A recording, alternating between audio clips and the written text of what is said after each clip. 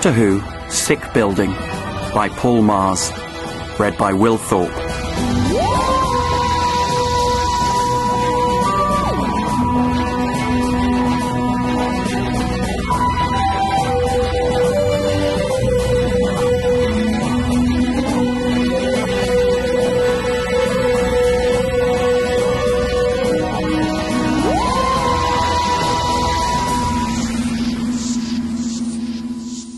She was running through the winter woods because death was at her heels.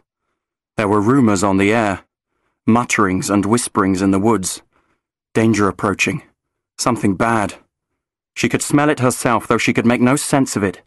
The air reeked of danger, and so she had stopped hunting and fled for home. Now she was cut, bleeding and starving. Fallen branches cracked and splintered beneath her powerful limbs as she ran. She pounded through the undergrowth, sending up flurries of snow behind her. She was a survivor. She had to get back. She had left her home for too long. It was vulnerable. To the elements, to outside attack. To the thing that was coming for them all. Her cubs were there. She hoped they were still there. She allowed herself to think of them briefly. 3, hungry as she was, calling out for her in the musky gloom of their den. The thought made her redouble her efforts, even though her muscles and sinews were cracking almost at breaking point. It was the deepest part of winter. The air itself seemed stiff with ice. With each passing moment she could hear, even louder, the whispers and the hints that danger, and even more than danger, certain death was on its way. But she couldn't abandon her den. Her children were too young. If she tried to move them now, they would all surely die. She was almost home when the frigid air was shattered by a loud and distressingly alien noise. She flung down her powerful forepaws and thundered to a halt. Was this it? Had it found her already? As the noise increased in pitch and intensity and a solid blue shape began to materialize in the glade, the cat threw back her massive head and roared. Her savage jade eyes narrowed at the sight of the unknown object as it solidified before her. Soon the noise died away, but there was a strange smell. Alien. And there were creatures within that blue box. She could almost taste their warmth and blood. And she remembered that she was starving. Martha Jones stood back as the doctor whirled around the central control console of the TARDIS. She knew that when his behaviour was as frenetic as it was now, the best thing was to stand back and wait until he calmed down. The doctor's activity seemed to be coming to an end as the glowing central column on the console slid to a halt. The doctor picked up a handy toffee hammer and gave the panel closest to him a hefty wallop, as if for luck.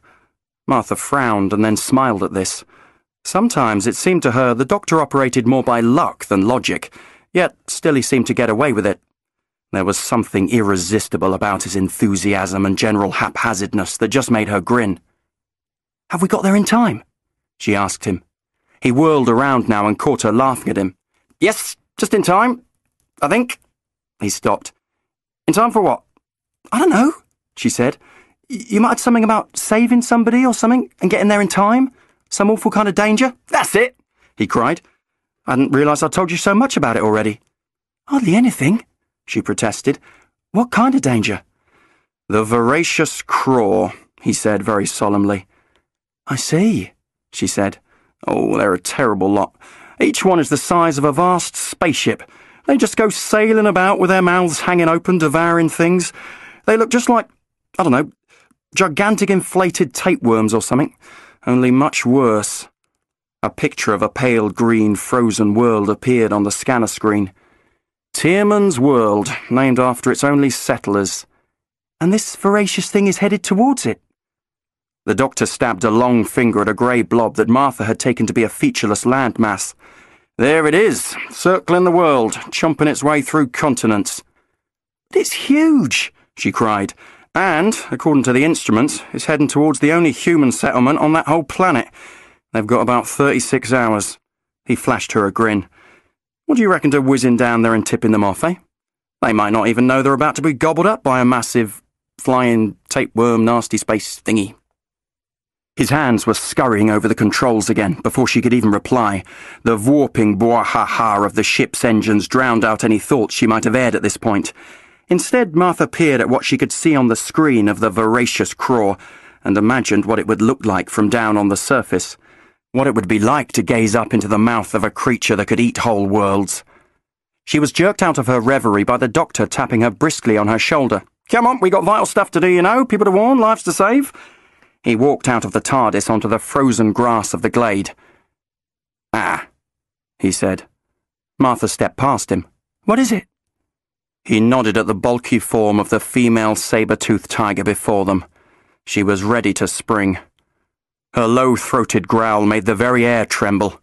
Her glittering green eyes pinned the time travellers to the spot, and Martha knew suddenly they were both going to die. They were rescued by the blundering arrival of a young human male. He was loaded down with bagfuls of sophisticated camera equipment and was so preoccupied with checking the display on one of these devices that he'd wandered straight into the space between the doctor and Martha and the beast that was about to spring at them. Martha found herself darting forward and grabbing the boy. The doctor stood and stared earnestly into the tiger's eyes, speaking in a very low, persuasive voice. "Don't come any closer," he warned Martha. "She's calm, but anything could break her mood. We're just having a little chat." Martha and the boy exchanged a mute glance. So he could talk to animals now, could he? "See to your children," the doctor was saying. "Do your best to get them to safety. You don't need to harm us. Look after yourself. Hurry. There isn't much time." The beast growled low in her throat, and it was almost a purr. "Go now," the doctor told her. "We must all use the time wisely." The great cat turned on her heel and padded towards the tree once more. The doctor turned to his companions with a colossal "Phew, blimey!" of relief. "It was a saber-toothed tiger!" Martha gasped. "On an alien planet?" The doctor gave a carefree shrug. "They crop up everywhere." He fixed the teenage boy with a sharp stare. "And you are—" Before the boy could reply, the doctor shouted at him. "You could have been killed bursting in like that. Couldn't you watch where you were going?" The boy was trembling with delayed shock, Martha could see. He brushed his long black hair out of his eyes and faced up to the doctor's angry scrutiny. "I didn't see it. We don't come out here much. I'm not used to it out here." Suddenly he looked much younger and very, very scared. Martha judged that he couldn't have been much more than 15. The doctor's voice dropped and became kinder. "What's your name, and who are you?" "Solin, sir." "Doctor, and this is my friend, Martha. We're here to help you." "Help me?" The doctor nodded firmly. Your people, the human settlement here." "My family," the boy said. "We're the only people here. Under the dome. In Dreamhome. There are only 3 of us." "3?" The doctor smiled. "Well, that should make things a bit easier." Solin's face was creased with puzzlement. "But I don't understand. Why would we need your help?" "Because something really, really bad is on its way," said the doctor. "We already know that something bad is coming," muttered the boy. He looked sullen. "What's all this stuff?" Martha was picking up pieces of futuristic equipment that had flown out of Solin's knapsack. He took them from her, sighing at the damage. "I was taking pictures. That's why I'm out here, in the forest. Normally I wouldn't, but I thought, this is the last time. My last chance." "Why was it your last chance?" asked the doctor. "Because my father says that we have to leave this world. We have to get aboard the ship that brought us here and go somewhere else." It took them some time to get through the woods onto the track that Solin assured them would lead to Dreamhome. "You settlers from Earth?" the doctor asked as they walked. "A scientific expedition?" Solin shook his head. "My father was a scientist once, but he retired here. He bought this world many years ago." "Bought?" the doctor said. "He must be rolling in it, your dad." "He was an inventor, back on Earth. He made a lot of money in the servo-furnishing industry." "The what?" Martha asked, but the doctor shushed her. Ahead of them, in the frozen gloaming, the forest simply stopped. A shimmering force shield blocked their way, and beyond it lay fresh spring grass starred with daisies. A perfect lawn stretched several hundred yards ahead of them, running up to a series of verdant box hedges, which fitted neatly around a mansion house. "Wow," Martha sighed. "That's your dream home, is it?" Solin looked relieved to be within sight of the building. "That's right." The teenager approached what appeared to be an old-fashioned red pillar box in the middle of the forest clearing. He swung open a panel on the front and jabbed at the buttons inside. Immediately, a gap opened up in the transparent shield. "Quickly," Solin told them. "The door only opens for 20 seconds at a time, and the shields have been a bit unreliable the past couple of days." Martha was bowled over by what she discovered on the other side of the doorway.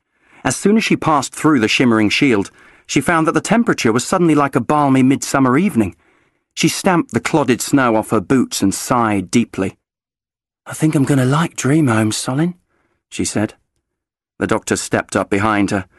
"I wouldn't get too used to it," he murmured in her ear. "Remember the Voracious Craw's on its way." "But this place is shielded," Martha said. "Surely the craw thing can't gobble its way through, can it?" "Oh, yes," nodded the doctor, "and that's why we're here, to make sure they are sufficiently alarmed." As if on cue, a vile wailing noise erupted from the pillar box on the other side of the gap in the force shield. Martha and the doctor covered their ears and whirled about to see Solin panicking at the controls. "What is it?" The doctor dashed over, brandishing his sonic screwdriver. "It's broken," Solin wailed above the ghastly fracas. "Somehow I've gone and broken the shields. Great holes are opening up all over the Dreamhome." The doctor angled in to have a go with his sonic. "Never mind, I bet it's the craw affecting the circuitry. It sets up this great wave of interference before it strikes. Let me see, I'll just have a..." "No, Doctor, you don't understand," Solin cried. "The defences are down. They've never malfunctioned like this before. Dreamhome is vulnerable to outside attack now." This was precisely the kind of thing the doctor loved. "Let me have a go," he said. "I'm sure I can get it working again." "We aren't supposed to tamper with the workings of Dreamhome," Solin said. "We are supposed to leave it all to the servo furnishings." The doctor was about to ask him what he was going on about when Martha said, "And these servo furnishings, would they happen to be the things heading across the lawn towards us?" "Oh," said the doctor, taken aback. "Wow, they look just like..." Martha said, "They look just like a lawnmower and a water cooler. Why are they speeding towards us like that?" "Do you know, she's right," laughed the doctor delightedly. "That's brilliant. I love them. Proper robots. Proper futuristic robots." The doctor examined the servo furnishings as they busied themselves at the pillar box controls. "Tell me, Solin, is everything in your house a robot?" "Nearly everything," Solin said. "That's what my father made his fortune from." A booming voice came calling across the lawn and made Solin flinch. "What is going on, and who are these people?" The large windows of the wing of Dreamhome closest to them had shot up, and a very tall and dignified figure was stepping out into the evening air. He had a mane of silvery hair and a neatly trimmed beard. He wore silver-purple robes and a deep purple cloak, which billowed out around him as he strode crossly towards the newcomers. "What have you done? You have endangered us all." "Good, evening," called the doctor. "I think everything's under control now. I'm the doctor, and this is Martha, and this is Solin, and..."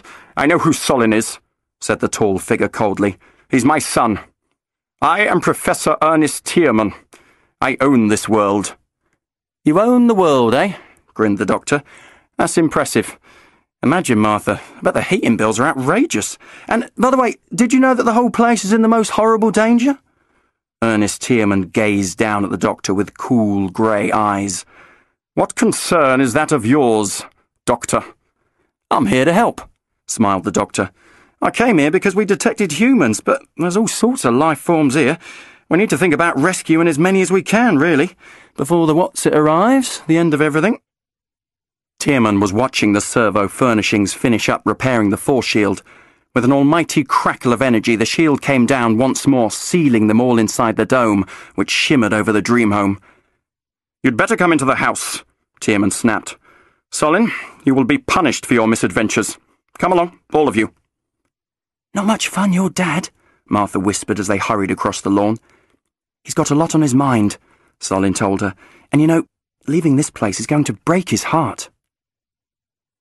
As they were given their first glimpse of the interior of Dreamhome, Martha was beginning to understand why it would be such a difficult place to leave. It was the most luxurious and impressive home she had ever seen. All of it was immaculate, too. Martha and the doctor were aware of servo furnishings of all sizes and functions hovering around them, dusting, polishing and tidying.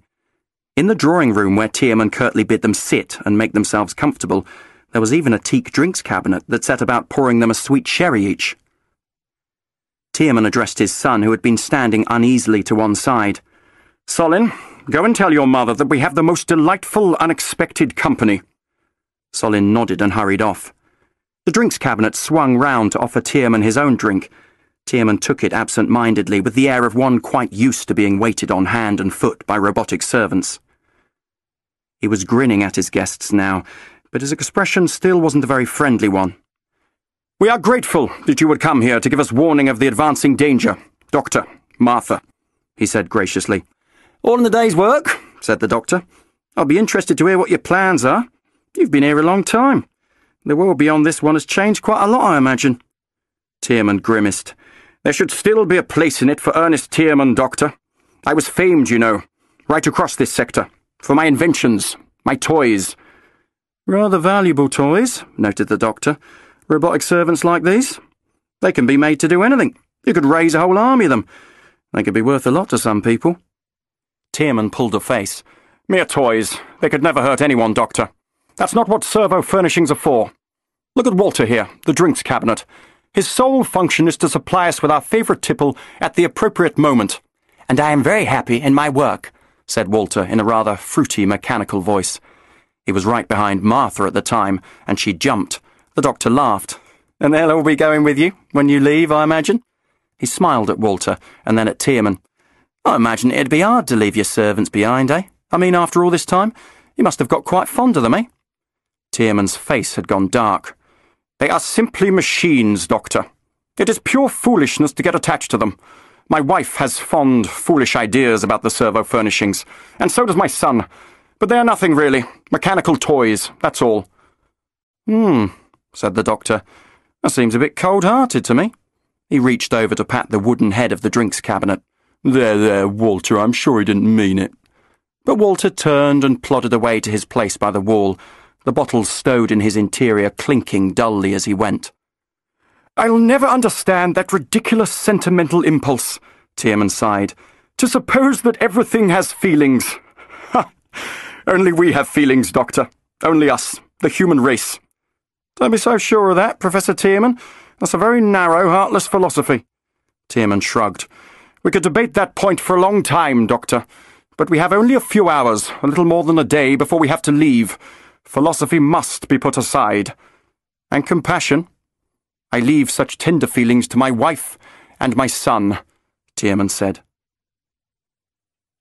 Tiermann's wife was called Amanda, and the first impression that the doctor and Martha had of her was that she was very beautiful, but very quiet. "Small wonder," the doctor whispered, "the way her old man keeps rabbiting on." Tiermann was bragging about the ship that had brought them to this world and that would bear them safely away. "I designed it myself, and its design has never been surpassed. Here we are, a few parsecs from Station Antelope/Nightlight, and that is where we will make our way to. They'll be very glad to see us, and our miraculous craft, I am sure." "I'm just not convinced that you've made adequate plans for your escape, you know," said the doctor airily. "Oh, really, Doctor?" purred Tiermann. "Leaving it to the last minute, and from what I've seen, you lot haven't done any packing yet or anything. I know some worlds, when they've had wind of the Craw on the way, they've upped and fled with weeks to spare." Tiermann shrugged. "I don't like unnecessary panic, and there is no need for panic, Doctor." He was growing agitated. "It was this kind of niggling that I became a recluse to avoid. I got out of the rat race in order to prevent contact with—" "People like me?" grinned the doctor. "People who get worked up, who never sit long enough in one place to really think about things, about their place in this world." "You're a cool customer, Tiermann," said the doctor. "I'll give you that." Even though they had protested that they weren't really going to be here for long, Tiermann had insisted on the doctor and Martha staying the night. But the doctor was refusing to go to bed. He wasn't, he said, in the least bit sleepy. He waited until everyone had retired and the house was quite still. Then he turned and pelted out of the luxurious sitting room. He took great big lungfuls of the night air on the veranda outside. He knew this fresh air was fake, though. It was recycled and conditioned under the shimmering dome. The dome. That's what he was out here for, wasn't it? The doctor fished his sonic screwdriver out of his pocket and set his jaw determinedly. Then he hopped over the stone balustrade and out onto the dark lawn. Then he was belting hell for leather across the grass. He skidded smoothly to a halt at the very edge of the lawn. He was back at the force shield, and its harsh buzzing filled his ears. Beyond the shimmering transparency of the shield, he could see the forest. It looked sugar-frosted and beautiful in the moonlight. He knew, though, that it was home to a million terrible dangers. But, and here the doctor swallowed these thoughts down bravely, he had to gird his loins and get back out there into the wintry wilderness. In his keenness to help out the human settlers of Tiermann's world, he had left the TARDIS out there, vulnerable and alone. Her powers were astonishing, but even she couldn't survive the approach of the Voracious Craw. He hurried over to the pillar box which housed the force shield's controls. Sonic at the ready, he could work out how it operated, easy as. Then it struck him. The pillar box was on the other side of the shield. He smacked his palm to his forehead. Stupid doctor. But there must be another one. There had to be, didn't there? He leapt into the shrubbery at the edge of the lawn and started thrashing through the thick undergrowth. And he found it, hidden behind the overgrown branches and thick grass, another pillar box. It was as if it wasn't meant to be found, as if no one living in the Dreamhome had any business venturing out into the wicked woods. We'll see about that, thought the doctor grimly. He flung open the control panel, set his sonic to full power, and started messing about with the intricate innards of the box. A shower of sparks shot out, and he laughed jubilantly. He nodded with satisfaction as a door-shaped aperture started to appear in the gauzy shields before him. "Doctor, stop!" His head whipped around. "What?" And he cursed with frustration.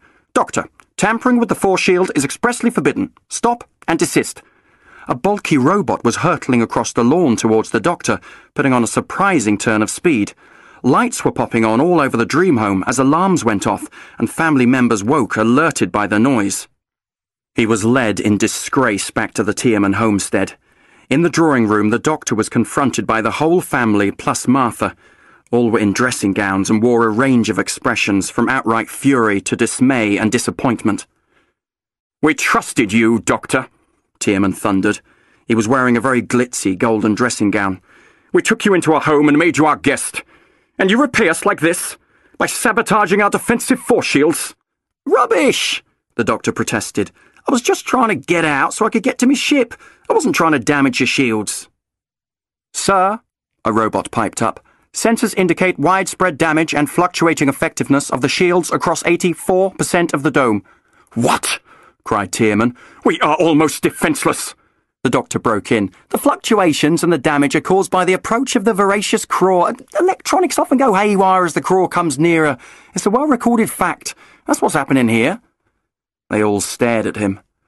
"Funny," Tiermann said in a quieter, infinitely more threatening voice, "how all of this disaster arrives alongside you, Doctor."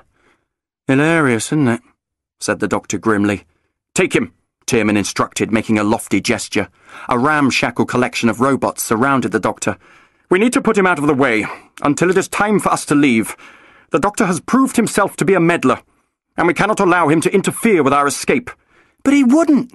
Martha cried out. "Shush, Martha," Solin said, stepping up to gently take her arm. "Put him down into the cellars deep under Dreamhome," Tiermann said. Martha could have sworn she saw the robots shiver at these words. But could robots really shiver with fear? "The very bottom," Tiermann added, as the robot started dragging the doctor towards the elevator doors. "Level -39. Martha felt Solin jerk in surprise at this. "What's level -39? she asked. "None of us go there," Solin said. "It's where we put old stuff. Useless stuff. Stuff we'll never need again." "Oh, great," cried the doctor as the elevator pinged and the doors whooshed open. "I heard that. So what? You're going to shove me in your old lumber room, and then you're going to conveniently forget about me, eh?" The robots dragged him into the small lift. "Doctor!" Martha cried. "Don't," Solin told her. "At least he's still alive." "What?" Martha gasped. "We've got other things to concentrate on, Doctor," said Tiermann. "We need to plan our departure. We don't need to hear any more from you, thank you. Some posturing know-it-all." "Martha!" the doctor yelled as the doors started to close. And with that, the doors closed on him. The lift plummeted down the shaft. They could feel the vibration of it through the living room floor as it whizzed down 39 levels. Martha hated to imagine the place they were taking him. She whirled round to face Tiermann. "You've got it so wrong about the doctor, and you're going to regret this." Tiermann tutted at her. "I shouldn't think so, my dear. And you should be glad that I'm not banishing you down there with him. You are his friend. You are not to be trusted either. If you lift a finger to help your friend, the Dreamhome will know. It will tell me. And I'll have you sent away too. Deep, deep, deep under Dreamhome." And then Tiermann stormed off back to bed. With an anguished glance at Martha, Amanda scurried after him. Martha was left looking at Solin, who seemed quite shaken himself. "He's cracking up," Solin said hollowly. "It's the pressure. He's really losing it. But I know my father is wrong about your doctor." Martha nodded. "I need to get back to bed," she said. Martha woke to glaring sunlight, surprised that she had slept at all. She hurried out of her room and swatted away the robots that crowded her, keen to do her bidding. "Breakfast, miss? Coffee?" Martha found that the Tiermann family had been up for a while, and they had swung straight into action. At last, the reality of the situation seemed to have hit them, and they, along with their staff, were a blur of activity. They all ignored Martha, except for Solin, of course, who stopped to have a cup of coffee with her. They sat in the brilliant sunlight of the conservatory beyond the kitchen area. From here they could see the lawn spreading eastwards and the tennis courts and pool. The bristling frozen trees beyond the force shield could also be seen. Solin kept glancing at the view outside. "Look, the shields are flickering in and out of existence." Martha squinted into the sun. "I think I see. Father says we haven't time to mend it all properly." Solin sounded almost shocked. "We just have to hope nothing too bad gets in before it's time for us to go." Martha raised an eyebrow. "Well, we went stomping through the woods yesterday. Nothing too bad happened to us, did it? Apart from the sabre-tooth." Solin frowned and flicked his dark hair away from his face. "The animals out there know we have food, shelter, warmth here. They've looked at us jealously for years. Now they can get in. When they realise the shields are as good as gone..." Martha stared at the deep, wintry green of the forest again. Perhaps Solin had a point. "Take me to the doctor," she said. "I can't, Martha. I would help you if I could, but..." He even stared at the floor ominously, as if imagining what lay beneath their feet. "What's down there? Why's your father put him there?" "There's no danger. Just storage space. Old stuff. Stuff that doesn't work anymore. That's what gets shoved down there. And when you leave, will you leave the doctor there?" "Of course not." "The doctor was only going for the TARDIS, you know. We need it so that we can get away too. Is that fair, Solin? We came to help you all in good faith, and your father ends up putting us in danger?" Solin sat down heavily on one of the sofas. "I don't know what to do." Martha looked at him. She could see she was going to have to take charge. She had to get him to help her free the doctor, and to do that she would have to make him realise what danger they were in and how only the doctor would be able to help them. "Do you have something, I don't know, radar or something, that will let us see how close the Craw is?" she asked him. "Here," Solin said. He turned to a control panel on the coffee table beside him and tapped a few buttons. Several sliding panels in the large wall in front of them slid upwards. "There are screens in every room," Solin said. "We have access to everything we need through them." He pressed some more buttons, and the huge monitor screen shimmered into life. A series of views flashed up, one after another, views of the Dreamhome in the morning light. "Show me the whole valley," Martha said. "Can you tune it in so we see higher up and further out?" As more views flashed across the screen, Martha gained an impression of just how huge this world was. The valley where the Dreamhome lay was the size of one of Earth's great continents. But that wasn't very reassuring. The Craw was still on its way. It would be here by the middle of the night. And here it was. Solin managed to get the surveillance equipment to see into the next valley. The shots were blurry and fogged, as if the cameras were straining themselves hard to see this far. Martha found herself stepping back involuntarily at what came up on the screen. Behind her, Solin gasped in horror and disgust. It was the size of a vast spacecraft, and it was hovering low over the valley. It was a pale, putrid grey-green colour, and its mouth was huge enough to swallow a town centre in one go. It had no other features, and the mouth had no teeth. It was just a great absence of features, and that made it all the more terrifying. Martha and Solin watched it feed. The ground beneath the craw was churning and quaking. The very matter of the place, animal, vegetable, mineral, was being sucked into one long, spiralling strand that looked, from this distance, rather like a tornado, and it was being fed straight into the hungry mouth of the craw. The screen itself was vibrating with a very dense, grumbling sound. Martha felt her throat constrict as the noise intensified. She realized they were hearing the scream of the world itself as it was attacked by the craw. "It's just sucking everything up," Solin cried. He touched the delicate dials again. The picture shivered with pixelated mess and then steadied. It came into even greater focus. Now they could see a ring of wicked jewel-like eyes around the crown of the being's head. Martha had seen a picture of the craw from space as it hovered above one of the land masses of Tiermann's world, a huge pallid tapeworm. Now she really understood the danger they were in. To a creature like this they were nothing. They weren't people. They were just matter, same as the plant life and rocks out there.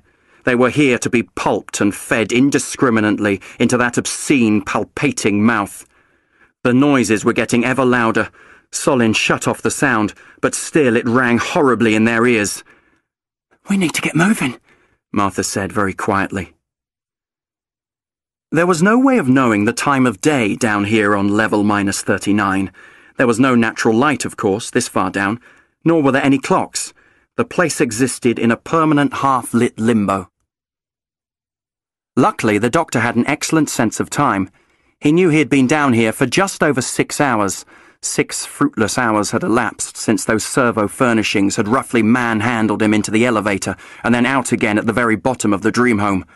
The morning saw him bruised and rueful and seething with frustration. There wasn't much down here, just a few mostly empty rooms, dusty and disused, a few hunks of rusty machinery and leftover bits of robots. The doctor had to hand it to Tiermann. He really was a whiz with all that stuff.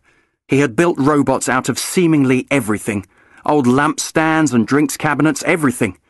He could bestow intelligence on any kind of inanimate object, it seemed.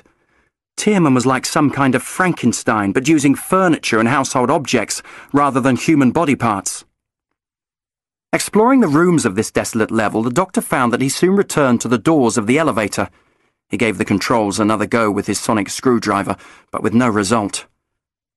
Something different about the doorway this time, though. He blinked. That wasn't there before, was it? He was sure it hadn't been. There was a bulky vending machine standing next to the lift door. It certainly hadn't been there last time he had wandered through this way. It was one of those machines with the glass front, showing the rows of cans of pop and bags of crisps for sale. The doctor stared at it, and realised he was quite peckish. He fished around in his overcoat pockets, finding coins which, if not the correct currency, were about the right size. He had just forced one of the coins in when the whole machine shook and gave a sort of cough. "Oh, hello," said a velvety female voice, emanating from deep within the vending machine. "Good morning. I think you'll find that coin is the wrong sort." "Ah," said the doctor. "Course. The machine talks. All the machines talk, but why would this one be any different?" Rather shamefacedly, he pocketed his inappropriate coinage. I don't have the right money, but I'm starving hungry. Any chance of some crisps?" "My name is Barbara," said the machine in its smoothly seductive voice. "How may I help you?" "Crisps," the doctor shouted into the metal grill next to the coin slot. "I could eat my own trainers here." "You'll just have to owe me," Barbara sighed, and all her insides lit up suddenly. There was a clunking and a thunking from within, and suddenly a can of pop and 3 packets of crisps shot out into the tray near the doctor's feet. "That's great," he grinned, grabbing them up. "Thanks, Barbara. I'm the doctor, by the way, and I'll see that you get paid." "Oh, no matter," she shrugged her shoulders, and that was the first the doctor realised that she had arms hanging down either side of her squat bulk. "So, you have been relegated to minus levels too, have you?" Barbara said, looking the doctor up and down.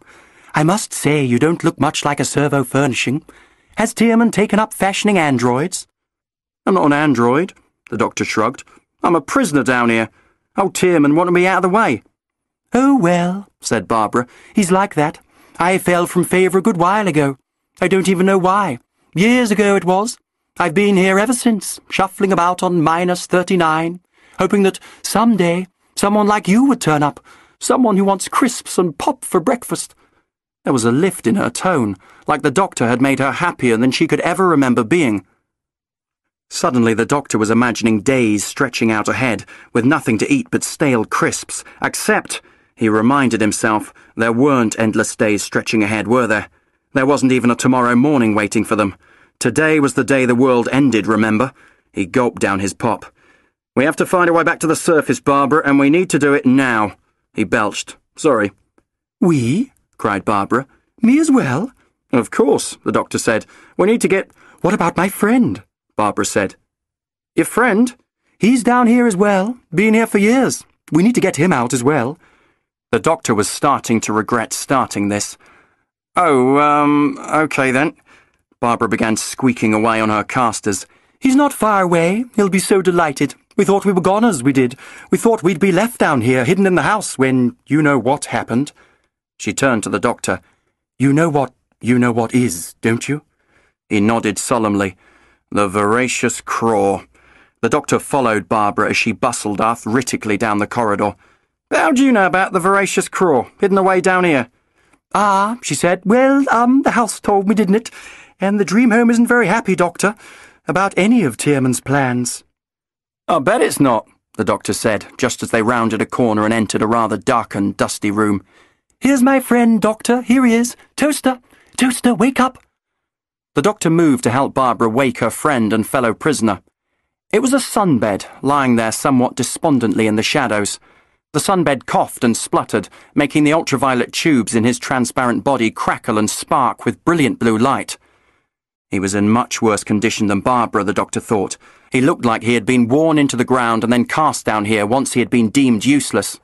"Oh, I do hate you to see me like this in my decrepitude," Toaster sighed. "I wished you could have seen me in my prime." "He was magnificent," sighed Barbara huskily. She was standing back and observing as the doctor buzzed his sonic screwdriver into Toaster's various nooks and crannies. "Can you fix him up with that device, Doctor? Can you help him?" Only superficially, the doctor thought, as the sonic went about its busy work inside the sunbed. Only enough to get it on its feet again for a day or two. He switched off the screwdriver. "I reckon I'm done."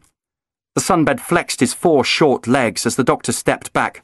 "Brilliant! I feel like a new man. Right, what's next? What do we do now? I'm bursting with energy. This is brilliant. You, don't fancy a tan, do you, Doctor?" The doctor considered it for a second. "No, thanks, you're all right. I think our first priority is getting off this level, don't you?" Barbara moaned happily. "Oh, yes. Oh, say you can do it, Doctor. Say you can get us out of here." "I'm not sure yet," the doctor said. "But there's bound to be a way, isn't there?" "Even if that way isn't up," Toaster suddenly said. He gave a sparking flash of blue light. That was a flash of inspiration." "What do you mean, Toaster?" asked Barbara. "We might have to go down in order to get up," Toaster said. "I thought this was the lowest level," frowned the doctor. "Level -39. "There is a lower level," Toaster said, "and that's where we might find help." "Who from?" asked Barbara. "You don't mean from—" "From the domovoi," Toaster said. "She'll help us, surely." As Martha and Solin returned from watching the craw on the monitor screen, they heard a scream coming from the direction of the kitchen. Solin was the first to get there, and he couldn't take in what was happening at first. He was so unused to technology failing and going wrong. The lights were flickering, which cast the room into fits of gloom. His mother had backed herself up against the glass doors at the far end of the room, and she was sobbing uncontrollably. She couldn't tell the servo furnishings what to do. There were 3 of them, going about their business in the centre of the room. One was feeding pills to the kitchen sink, and the other 2 were taking pieces of china out of one of the cupboards and carefully smashing them on the tiled floor. Just to add to the noise and the confusion, it seemed that every single device in the room was working at full tilt. The taps thundered into the sink, the microwave pinged madly, and steam was churning out of the kettle. "Stop this at once!" Tiermann roared, arriving behind Martha at the doorway. It was as if he thought that everything would respond to the sound of his voice. Martha hurried over to Solin, who was trying to calm his mother. "It's just a malfunction, Mum," he was saying. Silence! howled Tiermann. You will all be silent for your master! Amanda Tiermann struggled to control her panic. Her breathing slowed and she looked wildly at Martha and her son. Everything is breaking down. Don't you see? We depend on these things working. We can't survive with malfunctions. We are going to die. Mum, Solin said, taking hold of her. It's nothing bad. Just a few malfunctioning. But just at that moment, Martha was staring out of the plate glass windows into the garden.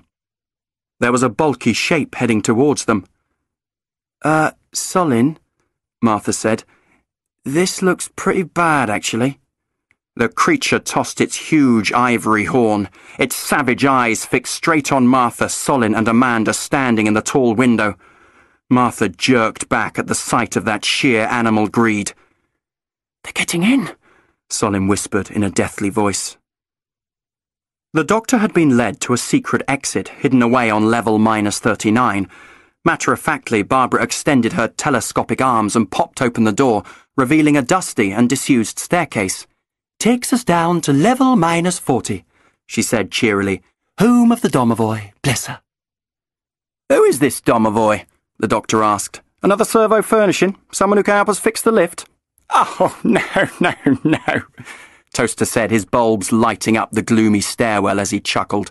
You make her sound so humble and commonplace. Oh, but she isn't. She's a marvel, is the domovoi.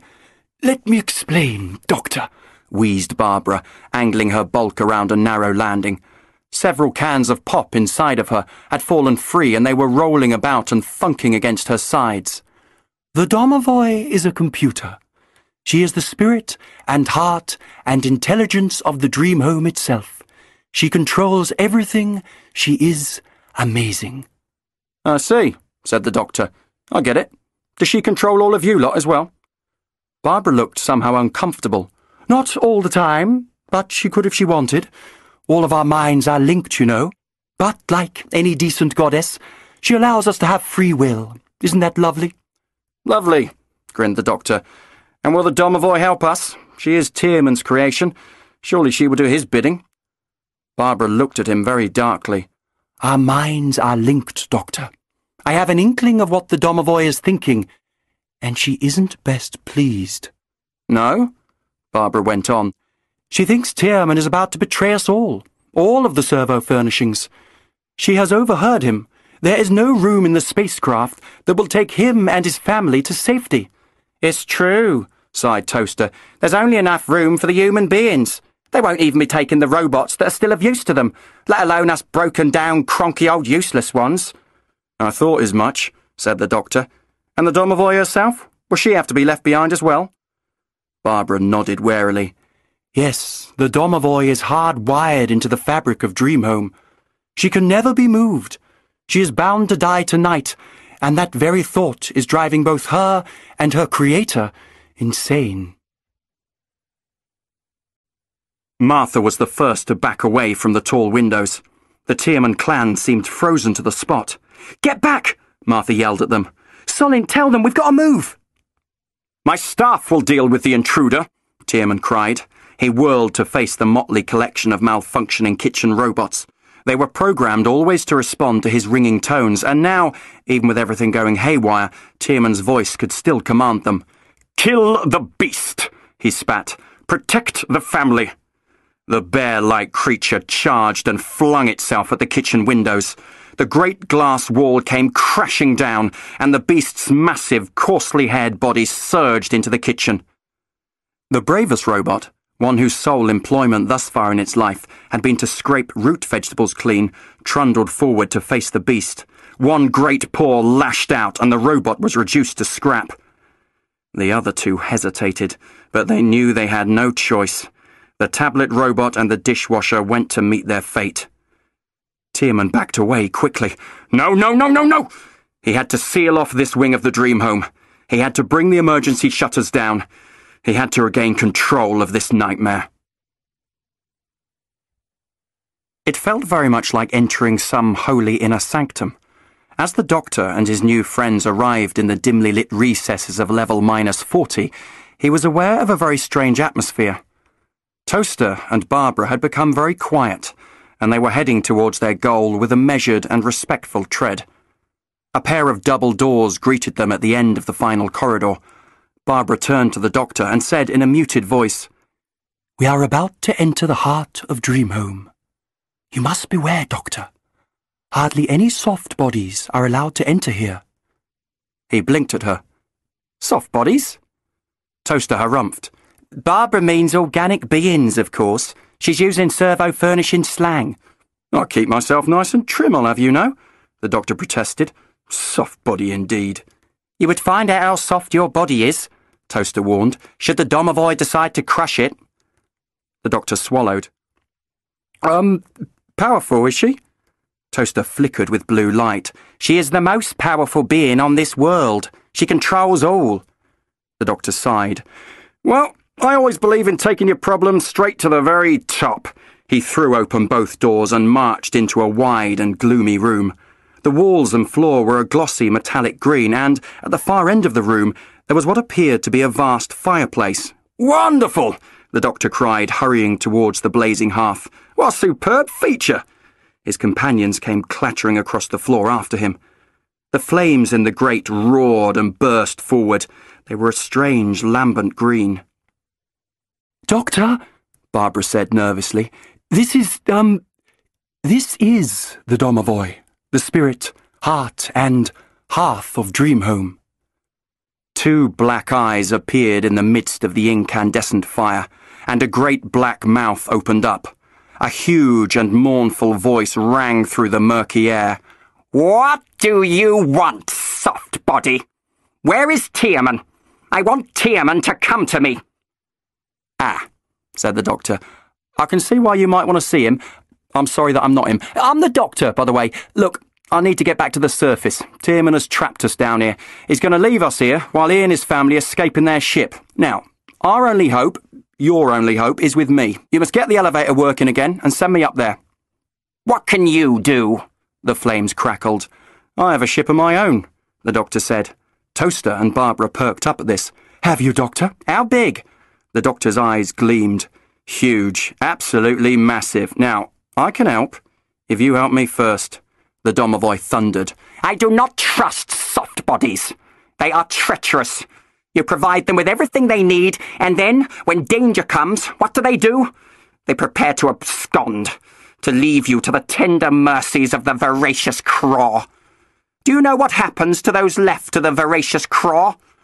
The doctor nodded. "I do indeed. I've seen it happen, from a great distance away. And if you don't help me, domovoi, we're all going to see it rather closer up." Barbara could contain herself no longer. "Oh, please help him, great domovoi. He is a good man. He will save us all." The doctor shrugged worriedly. "Well, I'll do my best. I swear that I will try to help you all." The weird being in the fireplace mulled this over, and hissed and flashed as she thought. "Very well, Doctor. I will return you to the surface with these two servo furnishings to help you." "Thank you, domovoi." The doctor gave a little bow. The fire crackled with laughter. "Don't thank me yet. You don't know what I'm planning to do next." As the doctor and his friends headed for the lift, all three of them were somewhat perplexed by the ringing laughter that filled their ears. It was as if the domovoi had taken leave of her senses, and, thought the doctor, if that was true, it was very bad news indeed. "I'm stuck in this place with someone crazy in charge," Martha thought. She watched Ernest Tiermann pacing up and down the drawing room. He was mumbling and muttering to himself, and every so often dashing to check that the doors were locked or the windows sealed tight. "I wouldn't trust him to get anyone to safety," she thought, "not after that scene in the kitchen with the horrible bear thing." Tiermann had only just got out of that by the skin of his teeth. He came swaggering after his family, bringing them in here and sealing the kitchen off. And he had been filled with a bilious bravado. Martha could see that he was as close to panic as the rest of them.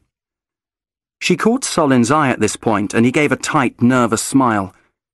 "Father," he said, "we really need to get to the ship. We can't hide ourselves away down here." Tiermann's head whipped around. "You're right. We have to get up on the roof." From deeper inside the house, they could suddenly hear the muffled bangs and crashes of the bear's continuing onslaught. The few servo furnishings locked inside the drawing room with them were very quiet and still. Walter, the drinks cabinet, seemed to be guarding the bolted main door. There was a crackling and a buzzing as Solin started tuning the view screen on the wall. On it they could see the bear lumbering into the main hallway, getting its breath back. Tiermann nodded grimly. "We need to command the staff to get rid of that beast, while we get up to the roof." He cast a swift glance at his wife. "I am afraid we will have to abandon everything here, my dear. All of our belongings. There is no time." "What about her friend?" Amanda nodded at Martha. "Are we just going to leave him underground?" Tiermann's face twisted in frustration. "Of course we are. We haven't got time to risk our own safety for the sake of a saboteur. And we have to leave all the servo furnishings too. Everything." He snarled at his wife. "The loss of those things will hurt me far worse than the loss of the doctor." Behind Tiermann, Martha noticed Walter, the drinks cabinet, had given a small jerk of surprise as his master talked. The cabinet's eyes burned a fiery red as Tiermann ranted. Now Solin was facing up to his father. "What about Martha?" he asked him steadily. "Is there room in the ship for Martha?" Martha felt like telling him, "Don't bother on my account. I wouldn't come with you lot anyway." But she waited and watched Tiermann's face gurn and curl with anger. "Of course she can come with us," he said at last, spitting out the words with utter insincerity. "Do you think I would leave an innocent girl to perish here alone?" Something caught Martha's eye. She thrust her finger at the giant view screen. "Look! Look at him!" The screen was showing a wide view of the main entrance hall. The lift was working again. The doors whooshed back and the doctor came bounding out, brandishing his sonic screwdriver. Behind him were two lumbering pieces of machinery. Martha punched the air. "See, Tiermann?" she laughed jubilantly. "The doctor doesn't need your help, neither of us do." Martha," Solin said, nudging her attention back to the screen. "Don't speak too soon." Turning back, she gulped. The doctor on the screen was coming face to face with the other major occupant of the entrance hall of the Dreamhome. The bear-like creature was lowering its pearlescent horn in furious challenge, and it was preparing to charge directly at the doctor and his new friends. "Hello, good morning, nice to see you there," gabbled the doctor. He stared bravely into the slavering jaws of the ursine monster in the hallway. It was looking back at him like the doctor was no more than a heap of animated ambulatory meat. Meat. That was it.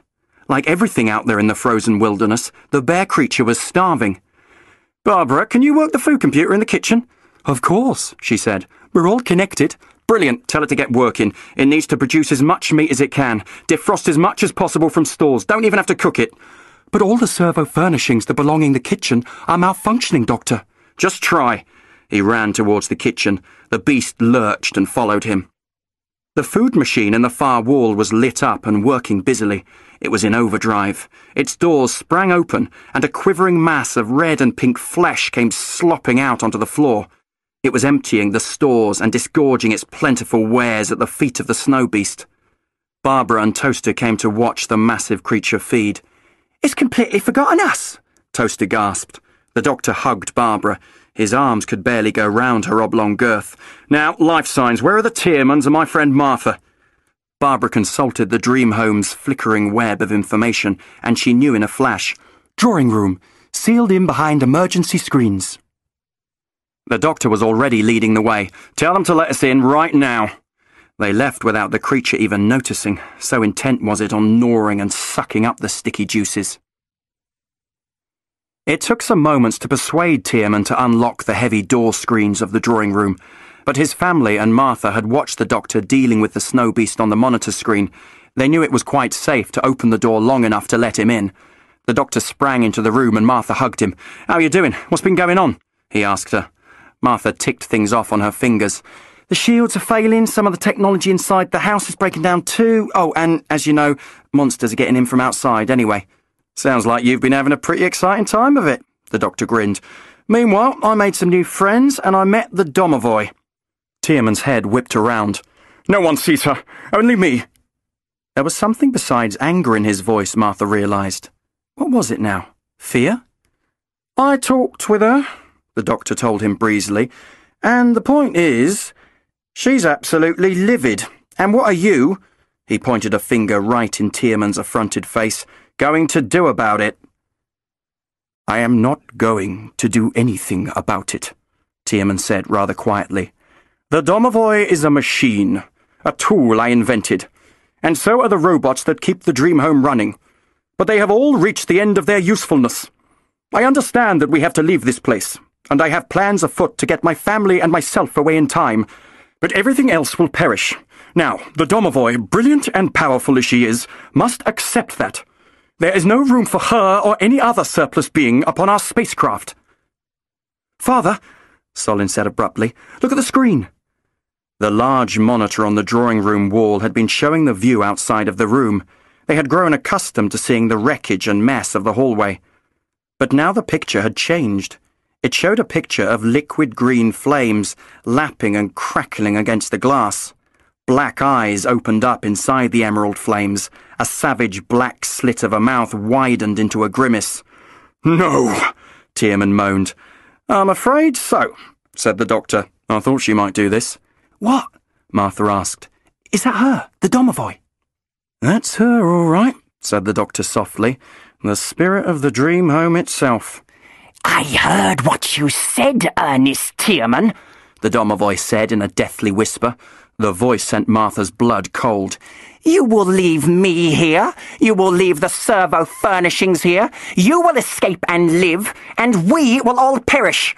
Very well. I should have known, you snivelling worm." Tiermann flung himself forward before the creature on the screen. "What else can I do? I must save my family. This is logical. The only logical thing." The face in the flames sneered at him. "What do I care about logic? I defy logic." The doctor stepped forward and faced up to the domovoi. "What are you going to do? Will you let them go?" The domovoi glared and crackled, shimmered and simmered and considered. And then she announced, "I will do what I have always done for the occupants of the Dreamhome. I will continue to make you safe." They could hear, from all over the Dreamhome, electronic switches and gears and levers humming with energy, as the domovoi silently instructed them to do her bidding. "I will keep you safe and sound. I will protect you from the Voracious Craw." "What are you saying?" thundered Tiermann. "I am going to lock you all inside the Dreamhome. Forever." There was a stunned pause, and then all three of the Tiermann family burst out in cries of protest. Martha whipped round to look at the doctor. Yes," he said. "That was on the cards, wasn't it?" They could hear the swift, ominous clangs coming from all over the house, metal shutters crashing down over windows. The light in the drawing room itself became murky all at once, as the shutters dropped down with a noise like an axe on the executioner's block. Now the room was a baleful green from the flames on the screen. The domovoi was laughing at them. "You will stay here for all time, one big happy family, and if the Dreamhome must die this very night, then we will all die." The gaping mouth quivered and shook with its horrible laughter. "It's only logical, Tiermann, it's only fair, isn't it? Like one big happy family, no? And we shall all go together." Then the domovoi stopped laughing. "I'll be watching you," she said in a very nasty voice, and the fiery screen went dark. Tiermann screeched in fury. "How dare she do this to me? I created her! She has no right!" Behind him his wife was sitting with her head in her hands. "We're never going to get out of here. He has doomed all of us." Solin drew the doctor's attention away. "What can we do?" The doctor looked troubled for a moment, but he forced a smile onto his face. "Well, there has to be a way, doesn't there? The Dreamhome can't be completely sealed." Tiermann snarled. "I made it perfectly impregnable. This house could withstand almost anything. There is no getting in or out." The doctor's two new robot friends had shuffled closer to Martha by now, as if seeking protection. "We'll think of something, won't we, Doctor?" she said hopefully. Tiermann wasn't done with ranting yet. "She will not succeed so easily. I, Ernest Tiermann, will not submit. She is but a machine. They are all machines, and I refuse to allow them to decide our fate. I declare war on the Dreamhome." Something had caught Martha's glance, something in the half-light just beyond Tiermann. Then she realized. It was the red eyelights of Walter, the drinks robot. He was shuffling closer to Tiermann. "Doctor!" she cried out in warning. The doctor stepped back smartly from Tiermann, just as the drinks robot whirled into action. Walter lifted up a bottle and threw it hard. He hefted another bottle, and another, and soon the place around Tiermann was hissing with deadly missiles. Shards flew everywhere, and Tiermann cried out as he was hit again and again.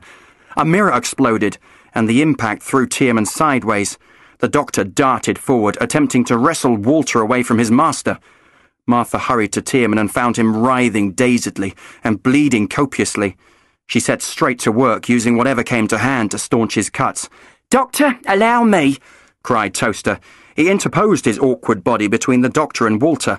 A savage bolt of blue lightning went up with a colossal deadly crackle. Walter shrieked once, and all the glasses and bottles slid off his head and crashed onto the floor. Then he tipped over backwards and lay still. "Oh!" Toaster sighed. "I think I've done myself a mischief." "You destroyed him," Barbara cried, amazed. "Well done." The doctor clapped Toaster on his angular shoulder. "It's a terrible taboo," Barbara said. "Robot killing robot. We are strictly commanded not to." The doctor looked sharply at the vending machine. "The domovoi isn't going to take you over, is she?" Barbara looked alarmed. "Not yet. Oh my! What a terrible thought." "She is bound to try to call us back," Toaster said. "We are her creatures. But we must face that challenge when we come to it." The doctor suddenly felt his arm seized by Martha. "Can't you feel it?" she shouted. All of a sudden he could. They all could. The whole room was listing. Fabulous ornaments were crashing to the floor. Paintings were sliding sideways. Barbara was squealing on her casters. She slammed on her brakes with a shriek of dismay. "What's happening to the floor?" "Look!" Amanda shrieked. "The floor is coming away from the wall.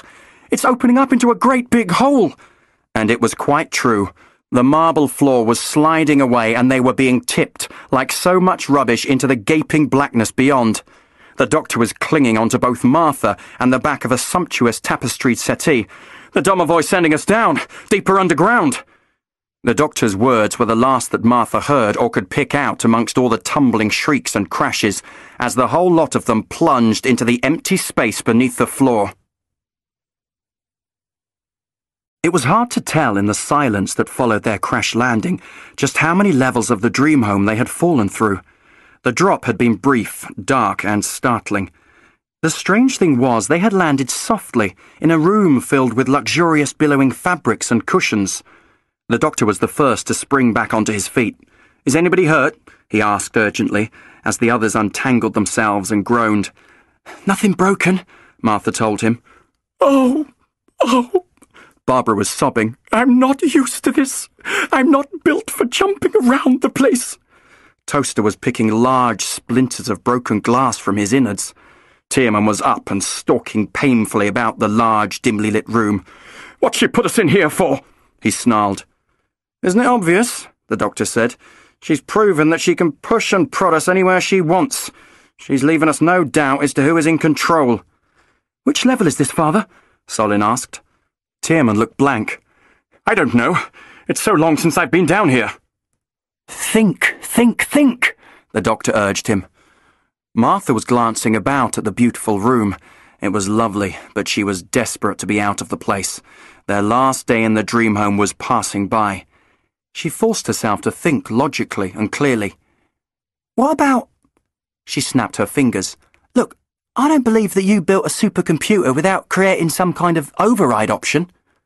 "What?" Everyone whipped around to face Martha. The doctor beamed delightedly. "Brilliant! That's brilliant! Martha, go on!" "Tiermann's a clever man. There's no way he'd put someone else completely in charge. He must have, I don't know, created some way that the domovoi could be bypassed or switched off." Then all eyes were on Tiermann. He nodded and looked shifty. "Of course I did. You're right. There is, in fact, such a room, secret from even the domovoi herself. She doesn't know anything about it. And it contains the necessary means of detaching her consciousness from the Dreamhome. It was necessary for repairs." The doctor was just about pulling out his own hair with frustration. "But why didn't you lead us to this override room straight away?" Tiermann was looking confused. I never thought she'd go this far." The doctor tutted at him. "Where is it, Ernest? You have to take us to this room." They realized then that they were being watched. A screen on the far wall shimmered into life. They whirled to face it just in time to see familiar emerald flames crackling with annoyance. The domovoj's spectral features appeared. "There is no secret room. I would know about this if there was. He lies."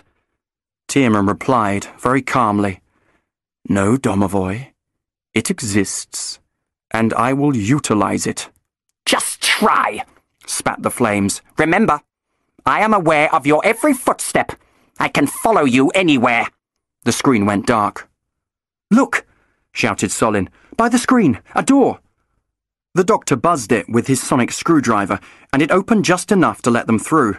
He led the way into a darkened corridor beyond. "Level -6, Martha pointed out a discreet sign. "Not as bad as I thought," said the doctor. "Hang on. Can you feel it?" he asked the others. "What?" Amanda asked him wearily. She was just about fainting with shock and tiredness anyway. She staggered slightly. "Why is it so hot down here?" she gasped. And as she said it, the others all realized at once what the doctor was getting at. The temperature was shooting right up, hotter and hotter in the darkening corridor underground. "It's the domovoj," the doctor snapped. "She's going to roast us alive." "But I thought she wanted to keep us all here forever," Martha said. "Why would she kill us?" The doctor pulled a face. "Maybe she just wants to incapacitate us." "That's it. The domovoj doesn't just want inhabitants. She wants dependents. She wants poorly vulnerable soft bodies she can fuss over forevermore. She wants us totally at her mercy."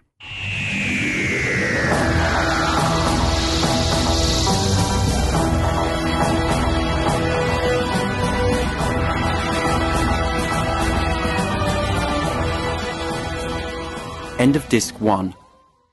Disc 2.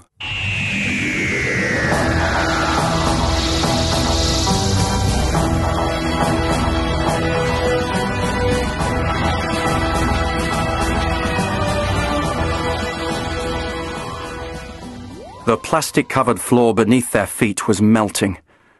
As they started to feel that searing heat through the soles of their shoes, noxious fumes were lifting off the ground in smoky tendrils. The doctor commanded everyone to try to cover their mouths and noses, and to try every door to find some form of exit from the boiling corridor. Then he rounded on Tiermann. "You know where we are. You must know this place inside out. Get us out of here, Tiermann." Martha heard that dangerous edge in the doctor's voice. She watched Tiermann's face twitch in response. "Of course," the old man said. "There will be a hatchway down to the next level." He dropped to his knees, wincing with pain. He felt along the floor with both hands and wrenched open the hatchway. The hot vapours writhing on the air were sucked into the cooler air below, and everyone took a deep breath. The motley group of captives of the Dreamhome clambered through the hole in the floor. Now that they were all out of the choking heat, Tiermann was hastening into action. "The override controls are in a room on level -20. "Shh," hissed the doctor. "Don't say it out loud. Just take us there." Tiermann nodded stiffly. "Emergency stairs. Unless you trust the lift." None of them wanted to trust the lift. The domovoj's voice rang out in their corridor as they filed into the stairwell. "Where are you going? What are you doing? Stay where I can see you." The doctor paused thoughtfully. "Have you noticed how the voice is changing? Sounding more desperate? More insane?" "I noticed that," Solin said. "It's not a very reassuring thought." Mused the doctor, and ushered them all into the stairwell. "Come on. Level -20. The override room was the room that housed the controls that Ernest Tiermann had hoped he would never have to use. Why would he ever need to? The domovoj loved him. She adored him. She was his willing slave, and she was his perfect wife. Even Tiermann's human wife, Amanda, knew that. The domovoj and the Dreamhome were what Ernest loved and trusted most in the whole world. Nothing could come between them. Except, now that everything had gone haywire, the world was turned upside down, and everything had changed so quickly, Tiermann could hardly fathom it. "Is this it?" The doctor sounded very disappointed with the override room. "Looks like a downstairs lav." "It has to be an inconspicuous room," Tiermann muttered. He was pressing a series of controls on the far wall. Otherwise the domovoi would have wanted to know what it was. As it is, I don't think she ever suspected what these controls can do. He stabbed a few final buttons, and a small, very ordinary panel slid upwards to reveal a black switch. "Is that it?" Martha said. Tiermann nodded brusquely. "Push that, and we put the domovoi out of action." "How long for?" the doctor asked. He couldn't quite see past the square bulk of Barbara's body. He wriggled slightly in order to see the controls and in an attempt to get closer and maybe slam down the button himself, but in the tiny room he was wedged solid. "Not long," Tiermann admitted. "It won't kill her, or bring her to her senses. 10 minutes? 20? It will disorient her. It'll take a while for her to regain autonomy, but it should be long enough for us to get to the rooftop, and the ship, I hope." The doctor whistled through his teeth and quirked his eyebrows thoughtfully. "When you built that monstrous domovoi, you certainly pulled out all the stops, Ernest. You can't kill her, can you?" "Nothing can do that," Tiermann said with a hint of pride. "Except the Voracious Craw," Martha pointed out. "And the domovoi knows that. That's why she's gone bananas." "Is that a medical diagnosis, Dr. Jones?" said the doctor. "Too right it is," Martha said. "Go on, Professor Tiermann. Push the button. Get us out of here." She, too, was in an awkward position in the room. Only Tiermann could get his hands on the vital control, and it was torture waiting for the old man to act. They watched Tiermann's hand dither over the control. And then they were interrupted by a shriek from Barbara. It was as if the vending robot was in pain. "Barbara?" the doctor said, pressing closer to her. "What is it?" He tried to touch her to help her, but Barbara warned him back. He could only manage a single step backwards in the confined space. He was close enough to feel the tension and confusion bristling through Barbara's circuits. She was swaying on her sturdy legs and clutching her glowing eyes. It was obvious that something was terribly wrong.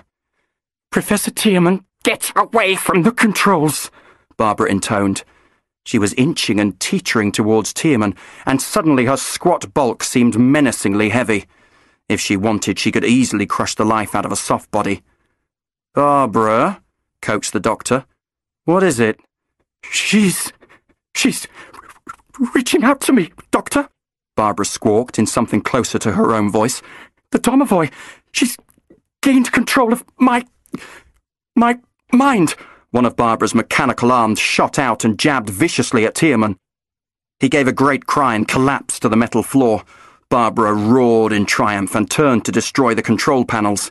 "You will not override our will. You must stay here." Barbara's voice was deepening in pitch. It was subsumed by the madness of the domovoi herself. "You will die with us inside the Dreamhome." The doctor came to stand right in front of Barbara. He had dealt with this kind of situation before. "Barbara, I know you're still in there," he said. "I know that the domovoi can't have taken complete control of your personality." He glanced around at the others. Tiermann was scrabbling to stand up. If only the doctor could keep Barbara talking. Surely he could inch around slowly. He could distract her and get to the black override button. But Barbara was standing right in the way. She was powerful and rigid, with her hydraulic arms in the air ready to lash out at anyone who stepped out of line. The doctor knew she could rip his head off easy as blinking. "Barbara, please, listen to me. I'm the doctor, remember? I came to save you, you and Toaster. I went all the way down to the bottom of the Dreamhome and I brought you out safely. Were you really turning against me, Barbara?" Barbara's eyes were blazing with the sure manic frenzy of the domovoi's control, but something in her responded to the doctor.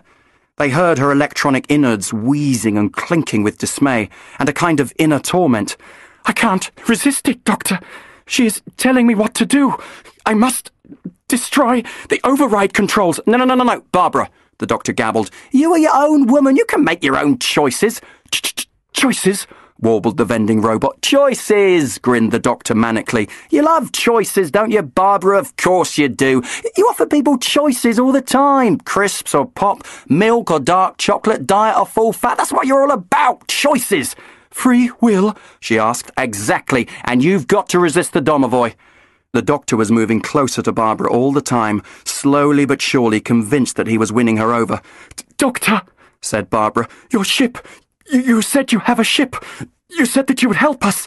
Those of us whom Tiermann intends to abandon." She was squeezing out her words with a great effort. Everything inside her was quivering with exertion. "Yes, my ship!"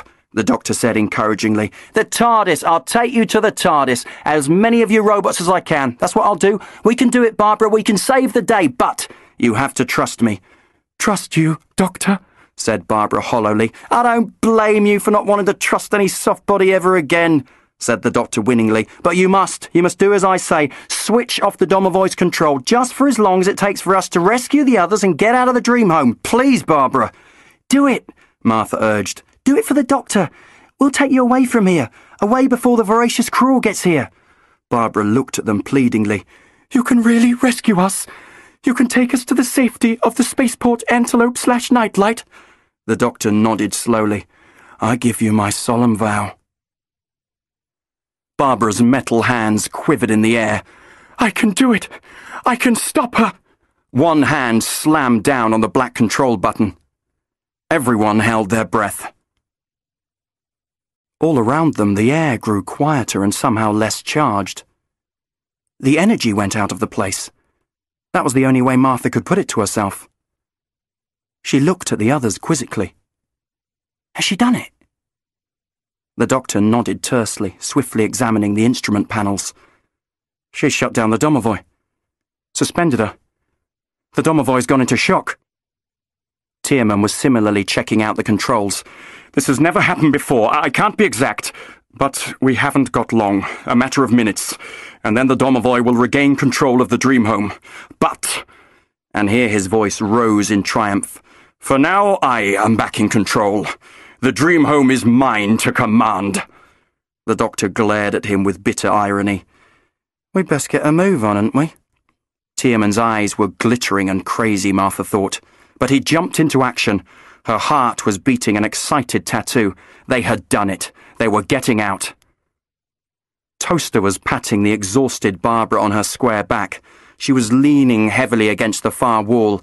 The Domovoy's frozen mind had receded, and now Barbara was her old self again, but she was quaking with terror. "Well done, old thing!" Toaster cried cheerily, as the others started hurrying out. "I was so proud of you. You were magnificent, my dear." But Barbara was still looking worried. "But what happens when the Domovoy comes back to life?" she whispered. "What in the world is she going to do then?" The spacecraft was sleek and gleaming. Perched there on the flat rooftop of the building, it seemed all too ready to leap into the air and away from this place. The doctor and his friends stepped cautiously out onto the rooftop. After their incarceration deep in the bowels of the building, the open air felt very strange indeed. Martha looked around, and the size and brilliant white of the sky seemed far too wide and endless. Her legs wobbled slightly as she followed the doctor across the metal floor towards the shining ship. All around them lay the buildings and the grounds of the Dreamhome. All of it was in chaos. Servo furnishings were dashing hither and thither across the grounds. They staggered and lurched without purpose between buildings. Above their heads, the tattered remnants of the force shields crackled and sparked with faint energies. And beyond the perimeter of the Dreamhome grounds lay the dense canopy of the frozen forestlands. From here, just one story up, Martha could see how the wilderness spread out for many hundreds of miles.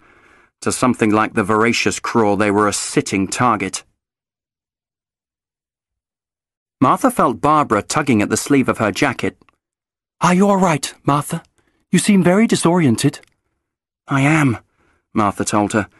"But what about you, Barbara? You can't feel the Domovoy coming back to life yet, can you?" Barbara shook so that all the cans rumbled inside her. "Oh no, not yet. But it can't be long. We've had nearly 13 minutes of peace from her. We can only expect another handful at most." The doctor heard this and gave them both a nod. "Ernest," he said, "you've got to get that crate of yours ready to go. Did you hear Barbara? Only a couple of minutes left." Tiermann nodded and coughed harshly. "I know. We have to be quick." He slipped a slender remote control device out of his inner pocket. It pains me to say this to you, Doctor, but thank you." The doctor pulled a comic face. "Thank me? I thought you couldn't stick the sight of me." Tiermann smiled grimly. "But I thank you, nevertheless. We would never have made it out of the Dreamhome without you." He snapped the buttons on his remote control, and suddenly the ship was lighting up brilliantly, and a hatch was smoothly opening. "My whole family will remember you, and honour your name." As he started moving towards the waiting ship, his wife and son had to help him hobble his way there. Doctor," Martha said pointedly, "I'd watch out for him." Now the Tiermann family was several metres away. The gap between them and the doctor and Martha was opening up. The doctor turned to beam at her. "And why's that, Martha?" He looked bemused. "Do you think Professor Tiermann might be about to run out on us?"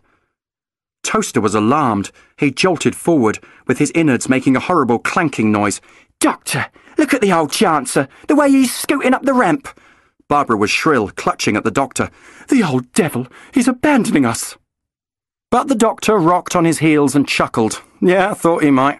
Did we really expect him to do anything else?" Martha was appalled. "But you can't just let him get away." "Oh, I don't see why not," winked the doctor. Now there was a scuffle at the entrance of the sparkling escape craft. "I don't think it's going to be such a smooth trip after all," the doctor said. He was right. Over near the spaceship, Solin had become furious at what he suddenly realised his father was doing. His mother was similarly riled up, and both were refusing to get aboard the ship. The doctor wandered casually towards the scene of this domestic struggle. Martha and the robots came after him.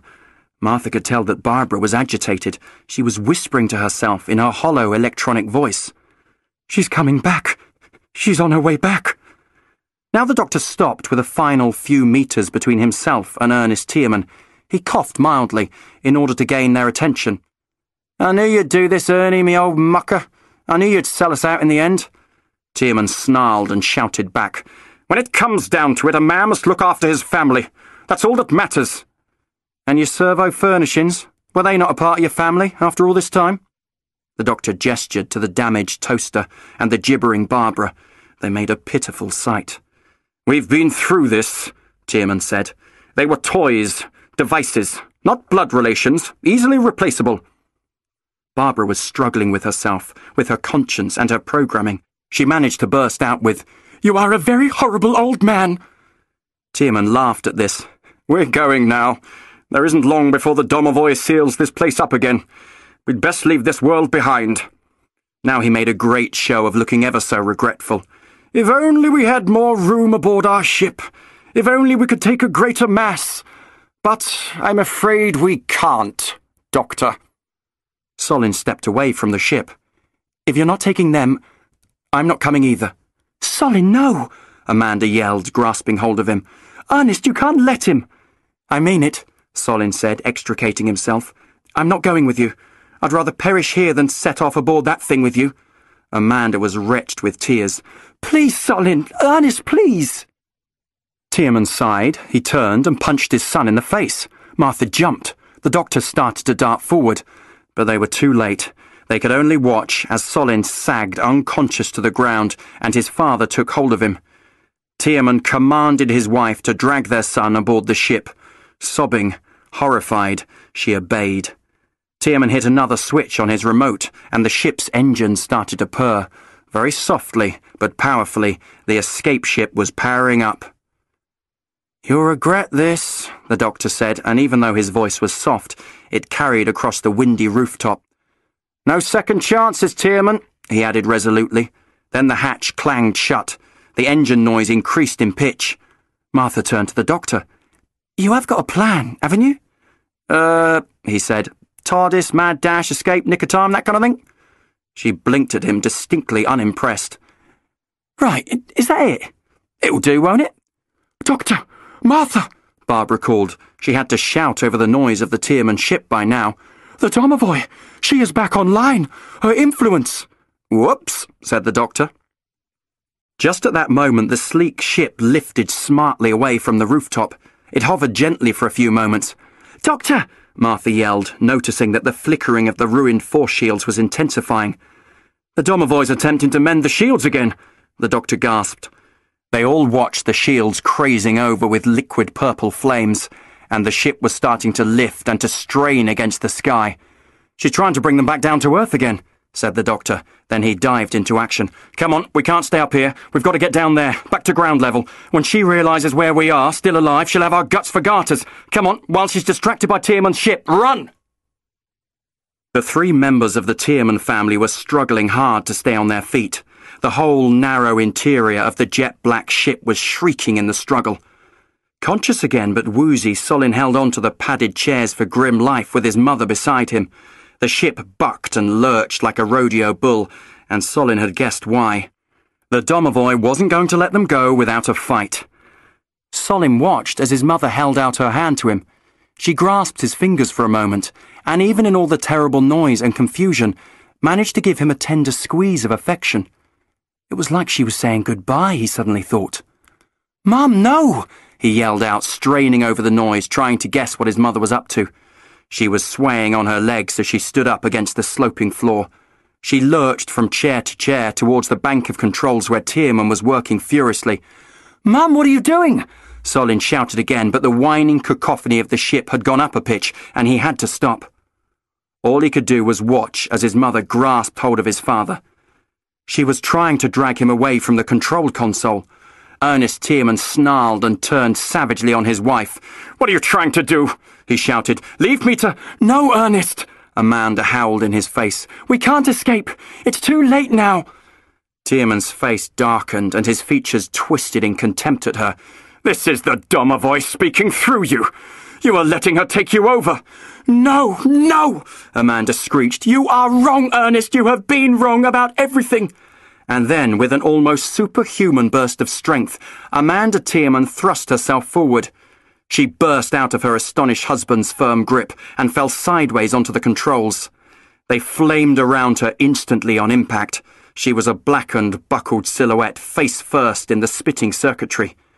Tiermann was flung against his pilot's seat. He knew in an instant that the damage to both his ship and his wife was irreparable. "Mum!" Solin cried, leaping forward. What had she done? "She has murdered us all," Tiermann said very quietly. The doctor and his friends had managed to make it down to the gardens. Martha felt a wave of giddy relief go through her. She was back on solid ground. "Don't celebrate too soon," she told herself. "There's still a force shield to get through, a wilderness of monsters waiting for us. Oh, and the Voracious Craw itself. Best not get too complacent, eh?" She looked up. The sky was filled with horrible noise. The silver ship of the Tiermann clan was straining and buckling. "Ah!"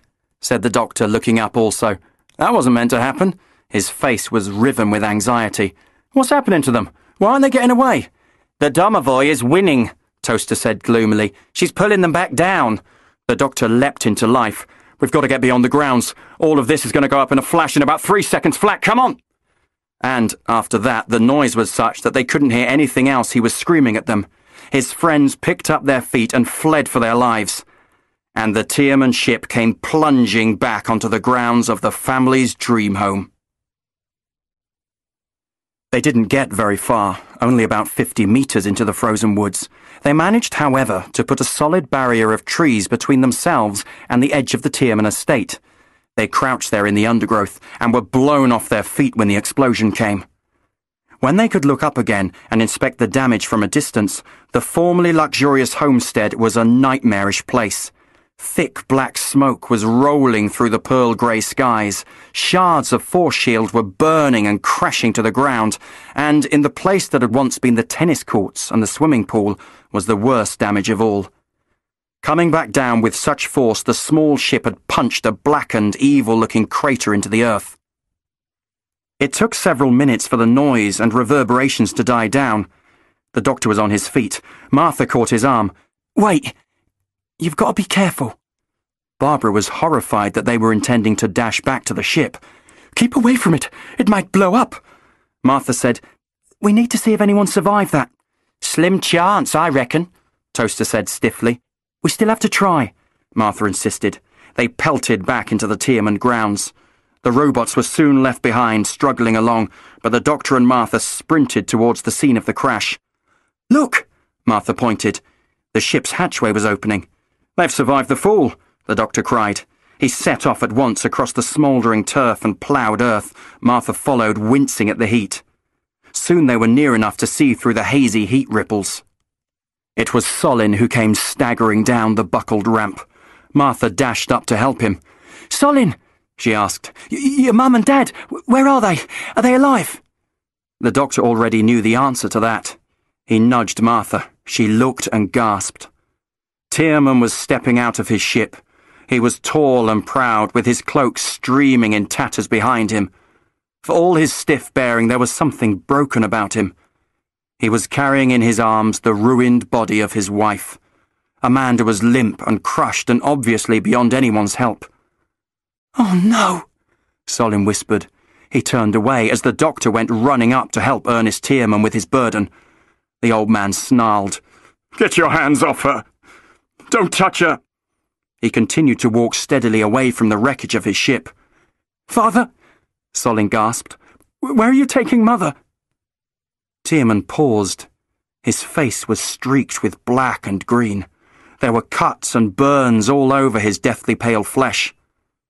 He blinked, and it took a moment for him to recognize his only son. "I am taking her home," Tiermann said at last. Martha stared at Amanda's shattered form. Half of the woman's face was missing. It had cracked like that of a perfect china doll. Underneath there was blackness and silvery circuitry, fizzing green sparks. Very thick, very human blood was congealed around those awful wounds, but the dead body before them was more complicated than that. Amanda Tiermann was a cyborg. As her husband hauled her off to her final resting place, one of her thin arms was still jerking spasmodically. "She's a robot," Martha hissed. "Not entirely," the doctor said, "and she didn't start out that way. But Tiermann is a genius, remember? He liked to tinker with things. He liked to improve on everything he possibly could. Nature wasn't good enough for old Tiermann, so that's what he did with his wife. He made her better." Solin turned to them now. "She brought us back down. The domovoy got to her. Took her over just long enough. Now that monster has got them both. Father won't leave this place now." "I can see that," said the doctor, "but I have to try to help them." "What?" said Martha. "After he was going to abandon us here, you're still going to help him?" The doctor gave a hapless and lopsided smile. "Of course. Just one more try. You know what I'm like. Now, Martha, you're in charge of everyone here. Get them into the forest." "You can't go back into the Dreamhome," she said, staring at the scene of disaster behind them. "Oh, I think I can," murmured the doctor, and then he was off, darting back to the smoke fumes and chaos. Martha turned quickly to Solin. "Come with me. The doctor will do what he can for your parents." Solin nodded brusquely. He looked grim, exhausted, terrified. "I think it's too late." "Come on," Martha urged him and grabbed his hand. She led him and the robots at a run towards what she fiercely hoped would be safety. Ernest Tiermann wandered seemingly aimlessly with his wife's body twitching and smouldering in his arms. She was gone. He knew that. There was nothing he could do to restore her to even a semblance of life. And besides, it was too late for all of them. He could see that now. Every view screen still functioning was showing the same image. The surveillance cameras were working, and they were feeding back live pictures from the very edges of the Dreamhome's sensor range. Tiermann set down his wife on a chaise longue and turned to watch the screen with a dead, passionless expression. The Voracious Craw had crept into their valley. Below the craw, all the vitality and colour was being leached out of the vegetation. Animal and vegetable matter was being pulped and sucked and churned and yanked away from the ground. Then it was being drawn up into the sky in long, sticky strands like throbbing, living pasta. It was swizzled and twisted into the waiting, slavering mouth of the behemoth. "Tiermann," came the doctor's voice, "you have got to come with us. It's your only chance." "My wife," Tiermann said. "Everything. I can't take it all with me, can I?" The doctor shook his head sadly. "No, you can't. But you can save yourself. And your son. You can make the best of things, Ernest. You can carry on living." "Living?" said the old man caustically. "Can I really? And how would you know, Doctor? You don't know what it's like. You can't imagine what I'm suffering. I'm watching everything that is mine slowly being snuffed out. The doctor hardened his voice. Stop feeling sorry for yourself, man. Think about what matters. Tiermann moaned. Nothing matters now. Suddenly he glanced around and said, Where are the robots? Have they abandoned us? The doctor sighed heavily. Come with me. I'll help you. I'll take you away from here. Tiermann fixed him with a blazing stare. Leave me, Doctor. Just go. The doctor started backing away. He couldn't force the old man to accept his help. Servo furnishings! Slaves! Where are you? Tiermann growled. He started to shout, Your master needs you! The doctor turned to leave. Tiermann was crazed. There was nothing more that could be done for him. He hurried out without another backward glance. The others would be in the forest now, and they really did need his help. As the doctor left the dream home, Tiermann was shrieking and wailing and gnashing his teeth. My slaves! My toys! My children, where are you? Will you really forsake me now? The doctor was too far away to hear by the time the domovoi spoke up once more. Typical Tiermann, came her hollow, embittered voice echoing through the ruined home. You don't see the irony, do you? What irony? Said Tiermann wearily. You were all too prepared to leave your robots behind, and now that you're stuck here, you rail against their not being here to serve you. Tiermann narrowed his eyes. He looked like a hunted, desperate creature, one caught snarling in the corner of its den. I have nothing to say to you.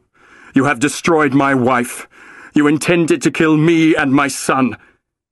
The image on the large screen flickered, and the Voracious Craw was replaced by something hardly better, the lapping, frenzied green flames of the domovoi. Do you wish I had succeeded? Do you wish I had killed you? Tiermann stared back at that blazing visage with utter hatred. Yes, I do. And your son? I don't know where he is. Don't you think you had better find out? Tiermann almost broke down then, but he rallied and straightened up. None of it matters. Quite, said the domovoi, and you and I will face our destruction as we are meant to, together. Tiermann felt himself physically rebelling at these words. Never! I will fight you to the end! The flames crackled. Very well then, my master. Let us fight to the death. Tiermann heard a thump behind him. He jumped and swung his body round. He balked then, frozen to the spot, when he saw what, or rather who, it was that the domovoi was sending to fight him. No, moaned Tiermann, appalled. His dead wife was sitting upright on the bloody chaise longue. She was like a puppet with half its strings snapped. She was animated by the sheer hatred of the domovoi. The fleshy part of her form hung limply, but that which was robotic was alert, deadly, and crackling with malign energy. Ernest, Amanda said in a curiously flat voice. Come to me, Ernest, my love. No! Tiermann howled at the domovoi. The supercomputer's laughter rang shrilly in his ears.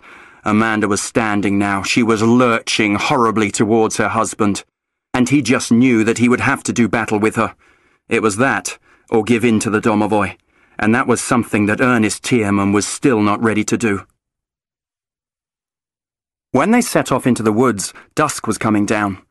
The doctor tried to jolly them along in his usual way, but he knew it was hard for Solin, Barbara, and Toaster, especially for the elderly robots, who had never been very far from home in all their lives. The two of them were wheezing and clanking through the trees, staring round at their new environment in frank, appalled amazement. Doctor, said Toaster suddenly, in a quavering voice. Can you hear that?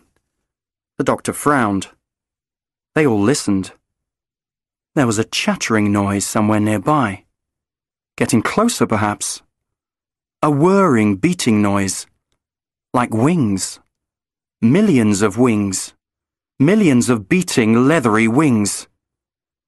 Bats, the doctor said and looked up into the trees.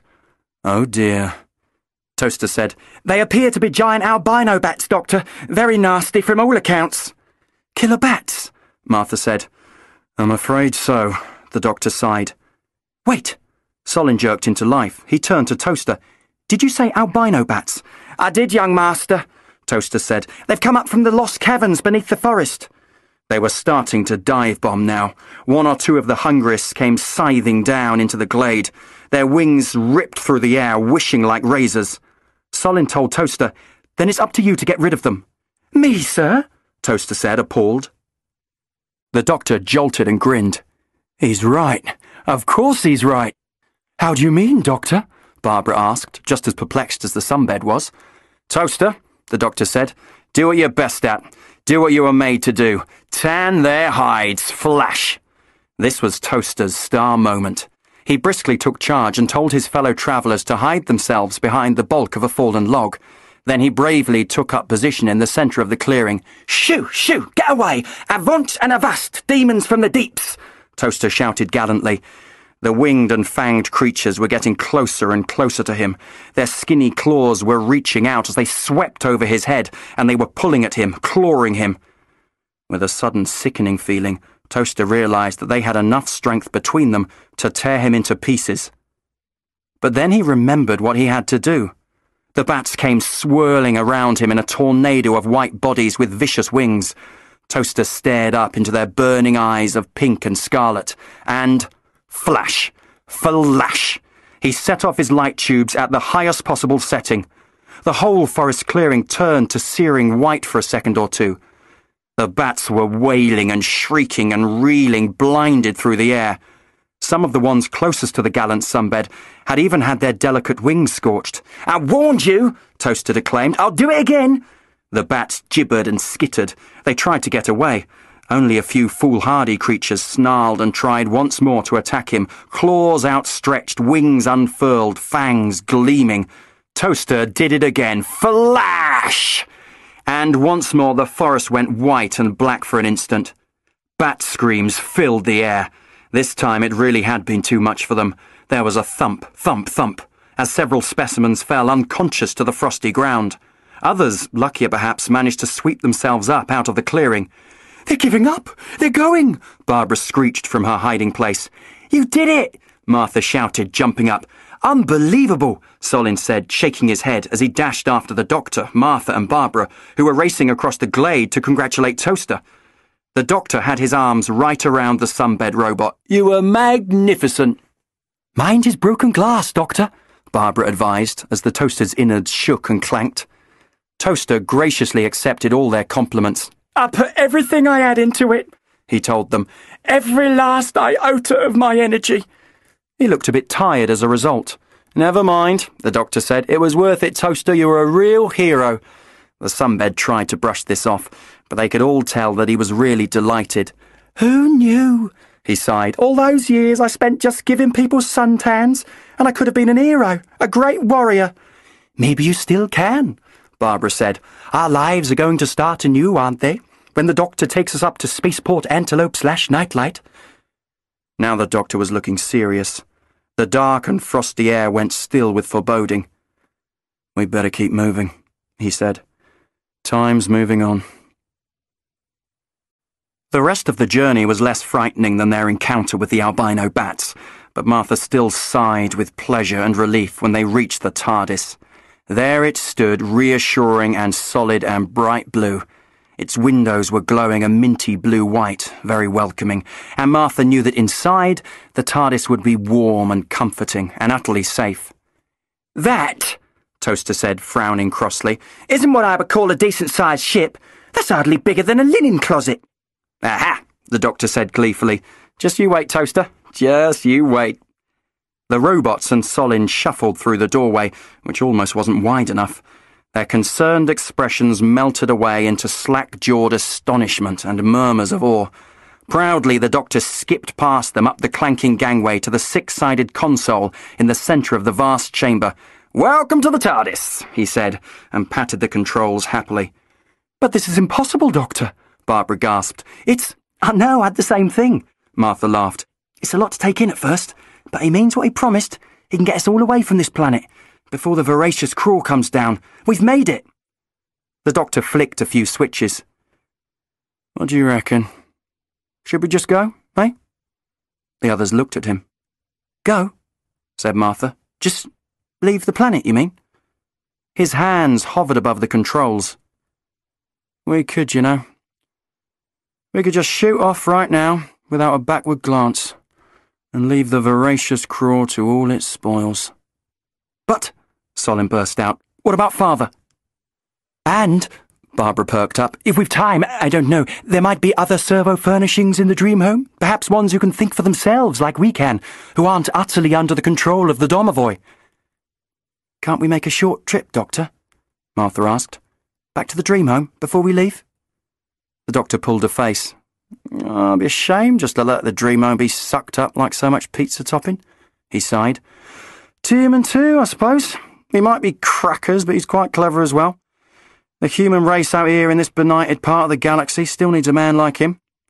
Doctor, Toaster said in a voice that was stronger and more vibrant than his usual one. Take us back to Dreamhome. You must return us there. You must do everything you can to save the domovoi. The Doctor frowned at him. The domovoi? Oh, she's too big to move. She's too rooted into the ground. We can't... He was staring at the sunbed now. Oh, I see. I know you can save her, Doctor, Toaster said. I know you can do it with this dimensionally transcendental ship. You could materialise around her. You could save her that way. Martha said, Why is Toaster talking like that? He's not being like himself. The Doctor hissed out of the corner of his mouth. Look at his eyes. They were a scorching, lethal red. He's been possessed, Barbara shrieked. The domovoi has taken him over. You can do it, Doctor. You can bring the domovoi safely aboard your TARDIS. The Doctor laughed mockingly. What, and have that crazy machine take over my ship? It's like a monster, the domovoi. It's as voracious as the Craw itself. My poor TARDIS would be taken over just like you, Toaster. Nevertheless, said the sunbed slyly, you will do as I say. Oh, yeah, jeered the Doctor. And then the sunbed put on a surprising turn of speed. His metal arms lashed out and seized hold of Solin. The boy was too amazed to put up a fight, and it was all over so quickly none of the others had time to react. Solin was bent double in the sunbed's arms, and Toaster had a sliver of his own cracked glass against the boy's tender throat. I will kill him, Doctor, Toaster said. You know very well that the domovoi will do anything she can to ensure that she survives. The Doctor looked very worried. I do, you're right. Then take us back to Dreamhome, said Toaster, his eyes lividly triumphant, and save the domovoi. In the few hours since the Doctor and the others had absconded from the Dreamhome, a great deal had happened to the once proud and luxurious dwelling. Mostly damage. Ernest Tiermann had been doing battle with the place that had been his home and the entity that had been its presiding spirit. First came the Professor's dead wife, animated once more and coming after him like a zombie. He had no option but to kill her. This time he had to make sure that his wife stayed dead. He lured her into the ruined kitchen area and managed, after a hideous struggle, to feed her into the waste disposal. Tiermann couldn't afford to feel compassion, regret or pity now. He was fighting for his life. The house was a death trap. He had created an endless cornucopia of death-dealing devices. The underground swimming pool came gushing out of one doorway he flung open, and he was almost swept away and drowned in its warm embrace. Next, the parquet floor rolled up and tripped him up, almost flattening him. The curtains swept into action and tried to smother him. The antique furniture of the grand entranceway came marching after him and almost bludgeoned him to death. Tiermann was wily. He was clever and strong. He laid explosives. He set them off. He blew up great portions of the home he had created, and with every room and every wall blown down he could hear the domovoi shrieking with pain. The remaining servo furnishings came at him murderously through the smoke and flames. Their eyes were bright red and they slashed and grabbed at him, but he eluded them. He blew them to bits, one after another. Nothing was safe. Lamps, chairs, refrigerators, all were deadly in this pitched battle. Electric cables came snaking out of the walls and lashed out at him, spitting venomous sparks. The house was collapsing around him like a pack of cards, and the domovoj's face was still flickering away on every screen, still baleful with green hatred, still shrieking at him, "We will die together, Ernest. This is the end." Ernest drew closer to one of those screens, a single wall standing by itself in the smoky confusion. It was hard even to tell which room this had been. Bloody and battered, Ernest leaned close to the screen. "Never. You can't destroy me." The screen shattered and blew apart, sending the old man spinning backwards across the burning rubble. He was cut and the blood flowed freely down his face. From deep below, 40 stories below, the domovoj's laughter was ringing like mad. The ground quaked and rocked with its maniacal shrieking. "Die, Tiermann! We don't need you anymore! Die!" Tiermann lifted up his head and found he could hear nothing but the supercomputer's voice. Blood was in his eyes, and he could hardly see anything either. The flames were lapping closer. His house was in ruins. His family was gone. What more was there to fight for? Perhaps this was the right way to go, overpowered by his greatest creation, and the two of them about to be swallowed up by the Voracious Craw, so that neither of them could do any more harm. Yes, thought Ernest Tiermann as he waited for the gleeful, malicious domovoj to make its killing blow. Perhaps it was all for the best. "Look!" The doctor jabbed a furious finger at the scanner on the console. On it, there was the image of the silvery-purple form of the Craw sweeping over the mountains. "Just look at that! It's almost there! The Voracious Craw is nearly with us!" He glared at Toaster the Sunbed, who was standing stiffly possessed and glaring back at the Time Lord. "Then you must hurry, Doctor," Toaster intoned, "and materialize your ship around the domovoj." "I won't do that," the doctor said softly. Solin was struggling in Toaster's firm grasp. The robot said, "I will burst open his jugular. The boy will bleed to death right here on the floor of your ship. Do as I say." Solin gasped. "Don't give in to him, Doctor. You mustn't bring the domovoj aboard your ship. It will take over. It's wicked, Doctor. It mustn't be allowed to survive."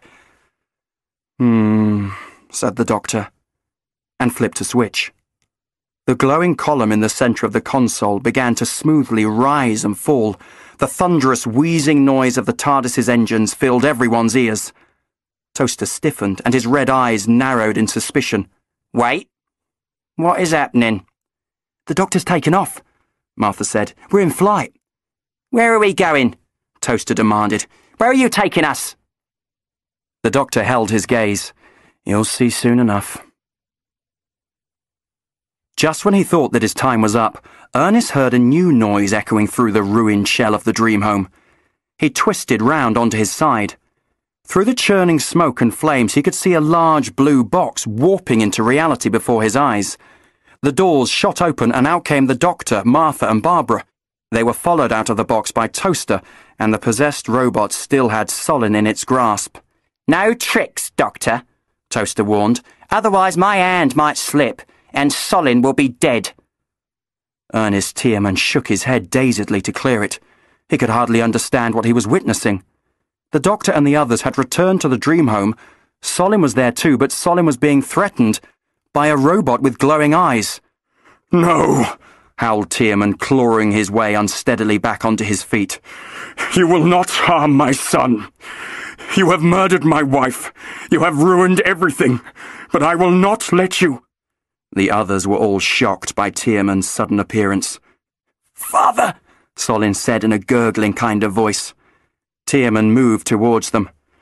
"Domovoj," he said, addressing Toaster, "you must make this robot let go of my son. You will not harm him." The old man was standing right before them now. "It's me you want. It's me your fight is with." The doctor tried to butt in. "Look here, you lot, why all this talk about fighting, eh? Where did that ever get anyone? Look at this place, it's just a smouldering wreck. There's nothing left to fight over, is there?" Toaster gave an electronic snarl in the doctor's direction. "Silence, Doctor. I've heard enough of your prattling. Take the boy." With that, Toaster thrust his weakened hostage aside into the doctor's arms. The doctor took hold of Solin and bundled him away to safety. "Martha, check he's all right," he said, and then turned back to Tiermann and Toaster. Something very strange was happening to the sunbed robot. He was flickering with pale emerald flame all over his ungainly body. "What's happening to Toaster?" Barbara cried. "Oh, what's the domovoi done to him?" The doctor's face was grim.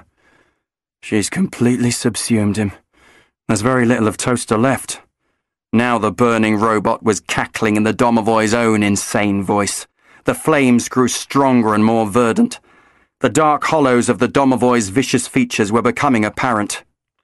But still Tiermann faced bravely up to his foe. "So, you are freed from the cellar, from level -40.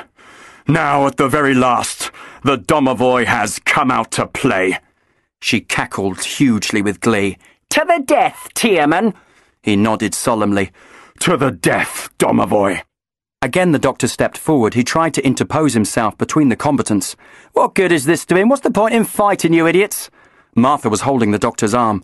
"Leave them to it, come on, we have to get away." He turned to look at her. His mouth fell open. Martha thought the doctor was about to say something, but then she realized he was looking past her. Martha turned. Barbara turned. And so did Solin. Even Tiermann and the creature composed of liquid flame turned to see what the doctor was looking at. The wilderness was vanishing. The forest and everything in it was slowly being ripped out of the ground by its roots. Everything in the far distance, in the foothills of the mountains at the edge of the valley, was shimmering and shaking and coming away from the earth.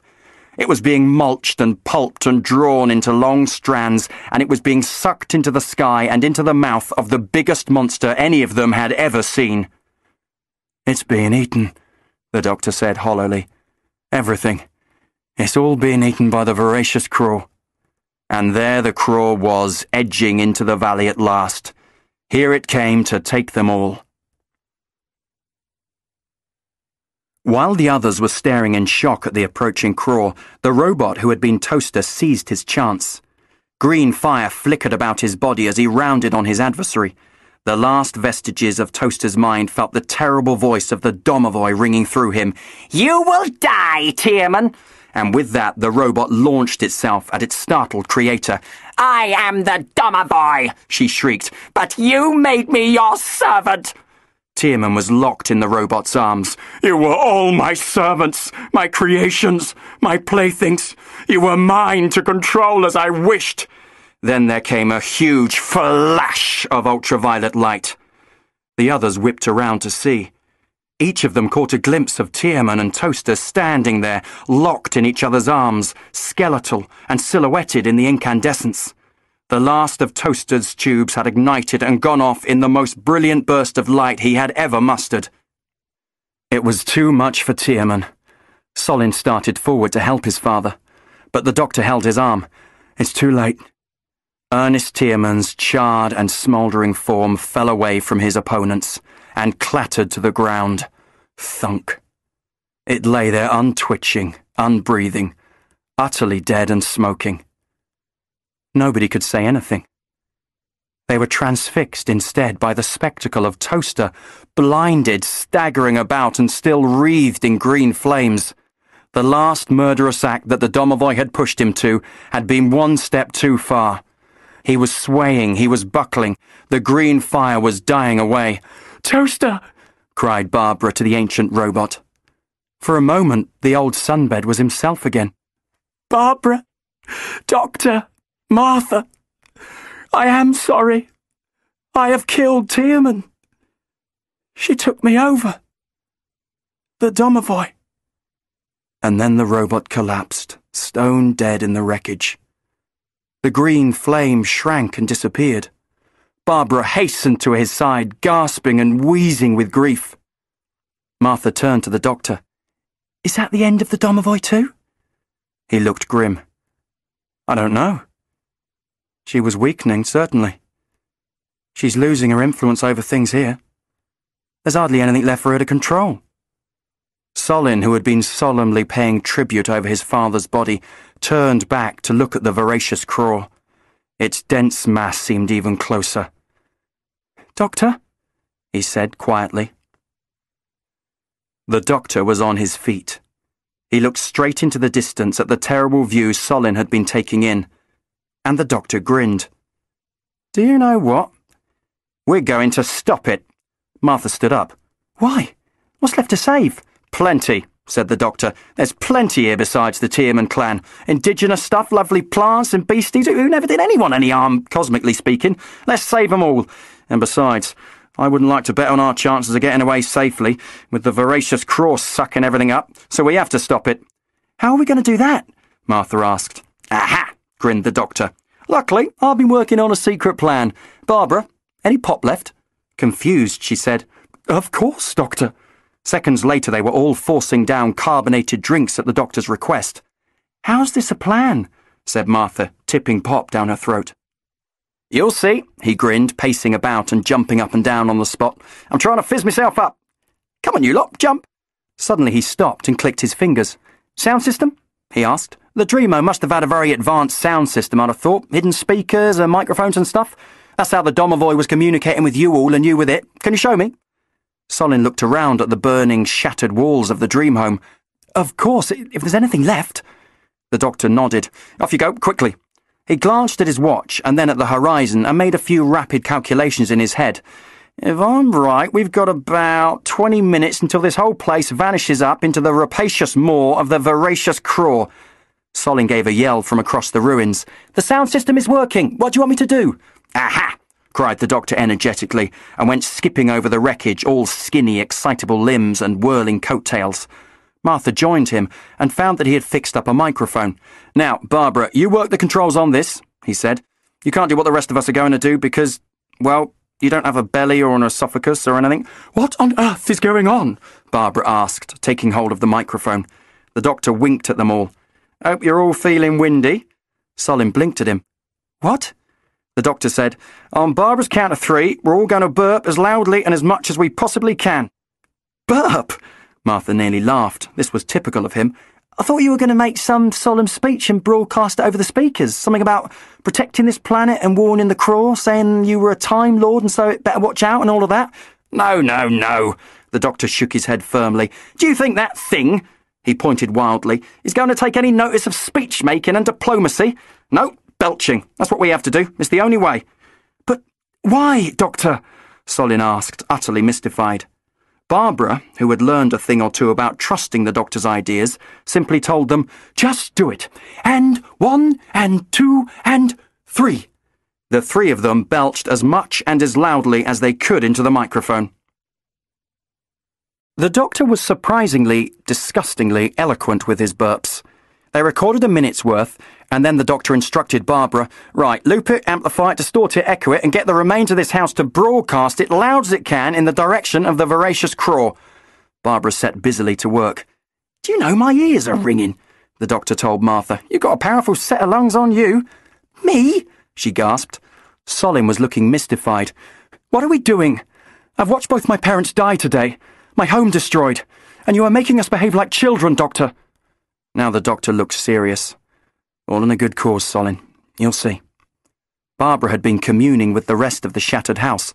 Doctor, the domovoi is completely dormant, almost dead. She isn't resisting at all as I take over the circuits, as I use the sound system. Just as well, the doctor said. We don't need her interference now. OK, Barbara, ready? The robot nodded. All set. The doctor turned to look up into the sky. The Craw was almost directly above the forest in which the TARDIS had materialized in the first place. The treetops were rippling and their roots digging in for dear life. Do it, Barbara, the doctor commanded. Do it now. Barbara played the short loop tape they had made. The noise came blaring out of every speaker hidden away in the wreckage of the Dreamhome. The noise was terrific. Martha felt as if her eardrums were going to explode. Every organ inside each of their bodies was vibrating, fit to burst. The ground was quaking and shaking underneath them. All around them bruited the horrendous continuous noise of the biggest belch ever recorded. Martha was ducking down beside Solin, and she watched the doctor striding about, laughing madly, hands clamped to his ears. Then she looked up at the horrendous underbelly of the Voracious Craw. The effect of their recording on the creature was astonishing. Its mouth had clamped shut. The forest lay still beneath it. The vegetation that had started to lift away from the ground slumped back down into place. The craw was simply hovering ineffectually as the sound waves echoed through the valley. Martha hurried over to the doctor and tugged his coat sleeve. She tried to ask him what was happening and why the craw had stopped, but the noise was too fierce for them to say anything to each other. She could only watch with the doctor, Solin and Barbara as the voracious craw gradually changed its mind and changed its direction. The voracious craw was going. It was turning away and growing smaller as it slipped into the upper atmosphere. It was leaving Tiermann's world behind. Never before in the history of this monstrous race had one of the voracious craw left behind a meal unfinished. Once he was quite sure that the craw was going, the doctor turned to hug his companions. And when she was crushed to him, and he was yelling right down her ear, then Martha could at last hear what he was saying. "We did it! We sent it away! We saved the world, Martha! We saved the world again!" They let Solin take one last look around the ruins of the only home he had ever known. The doctor and Martha were waiting for him by the TARDIS. "So, the noise we were making," Martha said, "it was just like the sound of an even bigger and even more voracious craw?" "That's exactly how that creature heard it," the doctor nodded. "And our voracious craw backed off and went away because it thought that a bigger craw had first dibs on the planet?" "Mm-hmm," the doctor said. "They're a dreary bunch of witless bullies, I'm afraid, and they give in very easily when someone bigger and stronger comes along, like all bullies do. All we had to do was stand up to it." "We scared the hell out of it," Martha laughed. "That's another way of putting it," the doctor grinned. He unlocked the TARDIS door for her. "Shall we tell the others it's time to go?" She nodded towards Solin, who was still striding about thoughtfully in the blackened rubble. "It'll be hard for him." "He'll be okay. He's a resilient kid. And he'll fit right in on Spaceport Antelope/Nightlight. It's a real ragbag of displaced persons and interesting types. Quite a fascinating place, really. I reckon Barbara will enjoy it there too. She's had far too sheltered a life. She'll look after Solin." They watched Barbara ambling up to the TARDIS. She had a spring in her step. She looked as elated as a vending machine ever could. "I am ready, Doctor. Martha," she said. "I've said my goodbyes to Toaster, to everyone else." "And the domovoi?" the doctor asked her. "I think she's gone," Barbara said, frowning. "I can't detect her anywhere in the remains of the Dreamhome. I think she's gone deep, deep underground." The doctor stared at Barbara and nodded solemnly. For a second he allowed himself to wonder, what if she was lying? She had been connected to the domovoi after all. What if, even unbeknownst to Barbara herself, the domovoi had secreted some small part of her malign intelligence inside the circuits of the vending robot? And what if she managed to get herself away from Tiermann's world? What if she managed to smuggle herself away inside Barbara and into the galaxy at large? The doctor waved the thought away. He was getting much too suspicious, always thinking and expecting the worst. No, the domovoi was gone, and it was time for them to leave too. "I think I'm ready, Doctor, to explore the universe," Barbara said brightly. The doctor was watching as Solin turned his back on his wrecked and burning world. There was nothing left for him here now. The boy was turning and walking towards the TARDIS, ready to be swept away and taken into a different time and place. The doctor smiled at Barbara. "It's completely marvellous exploring the universe," he told her. "Everyone should try it. Hey, Martha." "Too right," she said, and led the way into the ship. Martha was secretly glad that they were dropping off Barbara and Solin at that spaceport.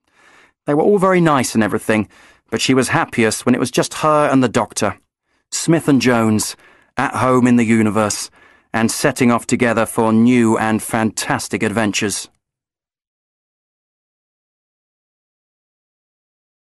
Now she was returning to the valley. The mutterings and the whisperings in the wintry forest were telling her that all was safe. Death had been dismissed from their world at the very last moment. She watched her cubs scatter into the frozen undergrowth. They padded and scampered ahead of her. Now they were onto the scent of their home.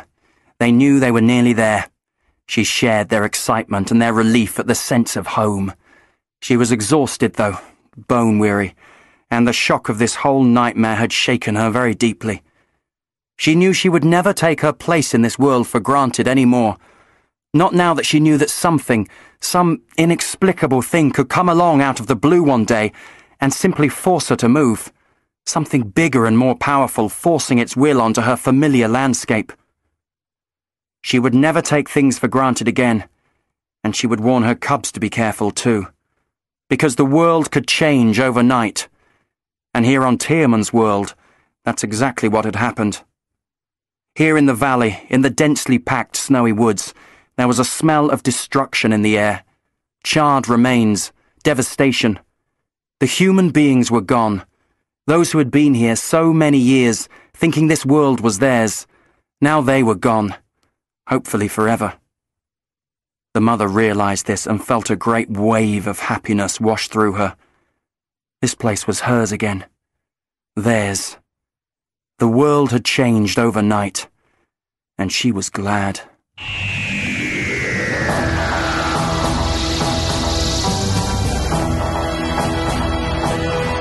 Doctor Who, Sick Building, by Paul Mars, was read by Will Thorpe and is published by BBC Audiobooks.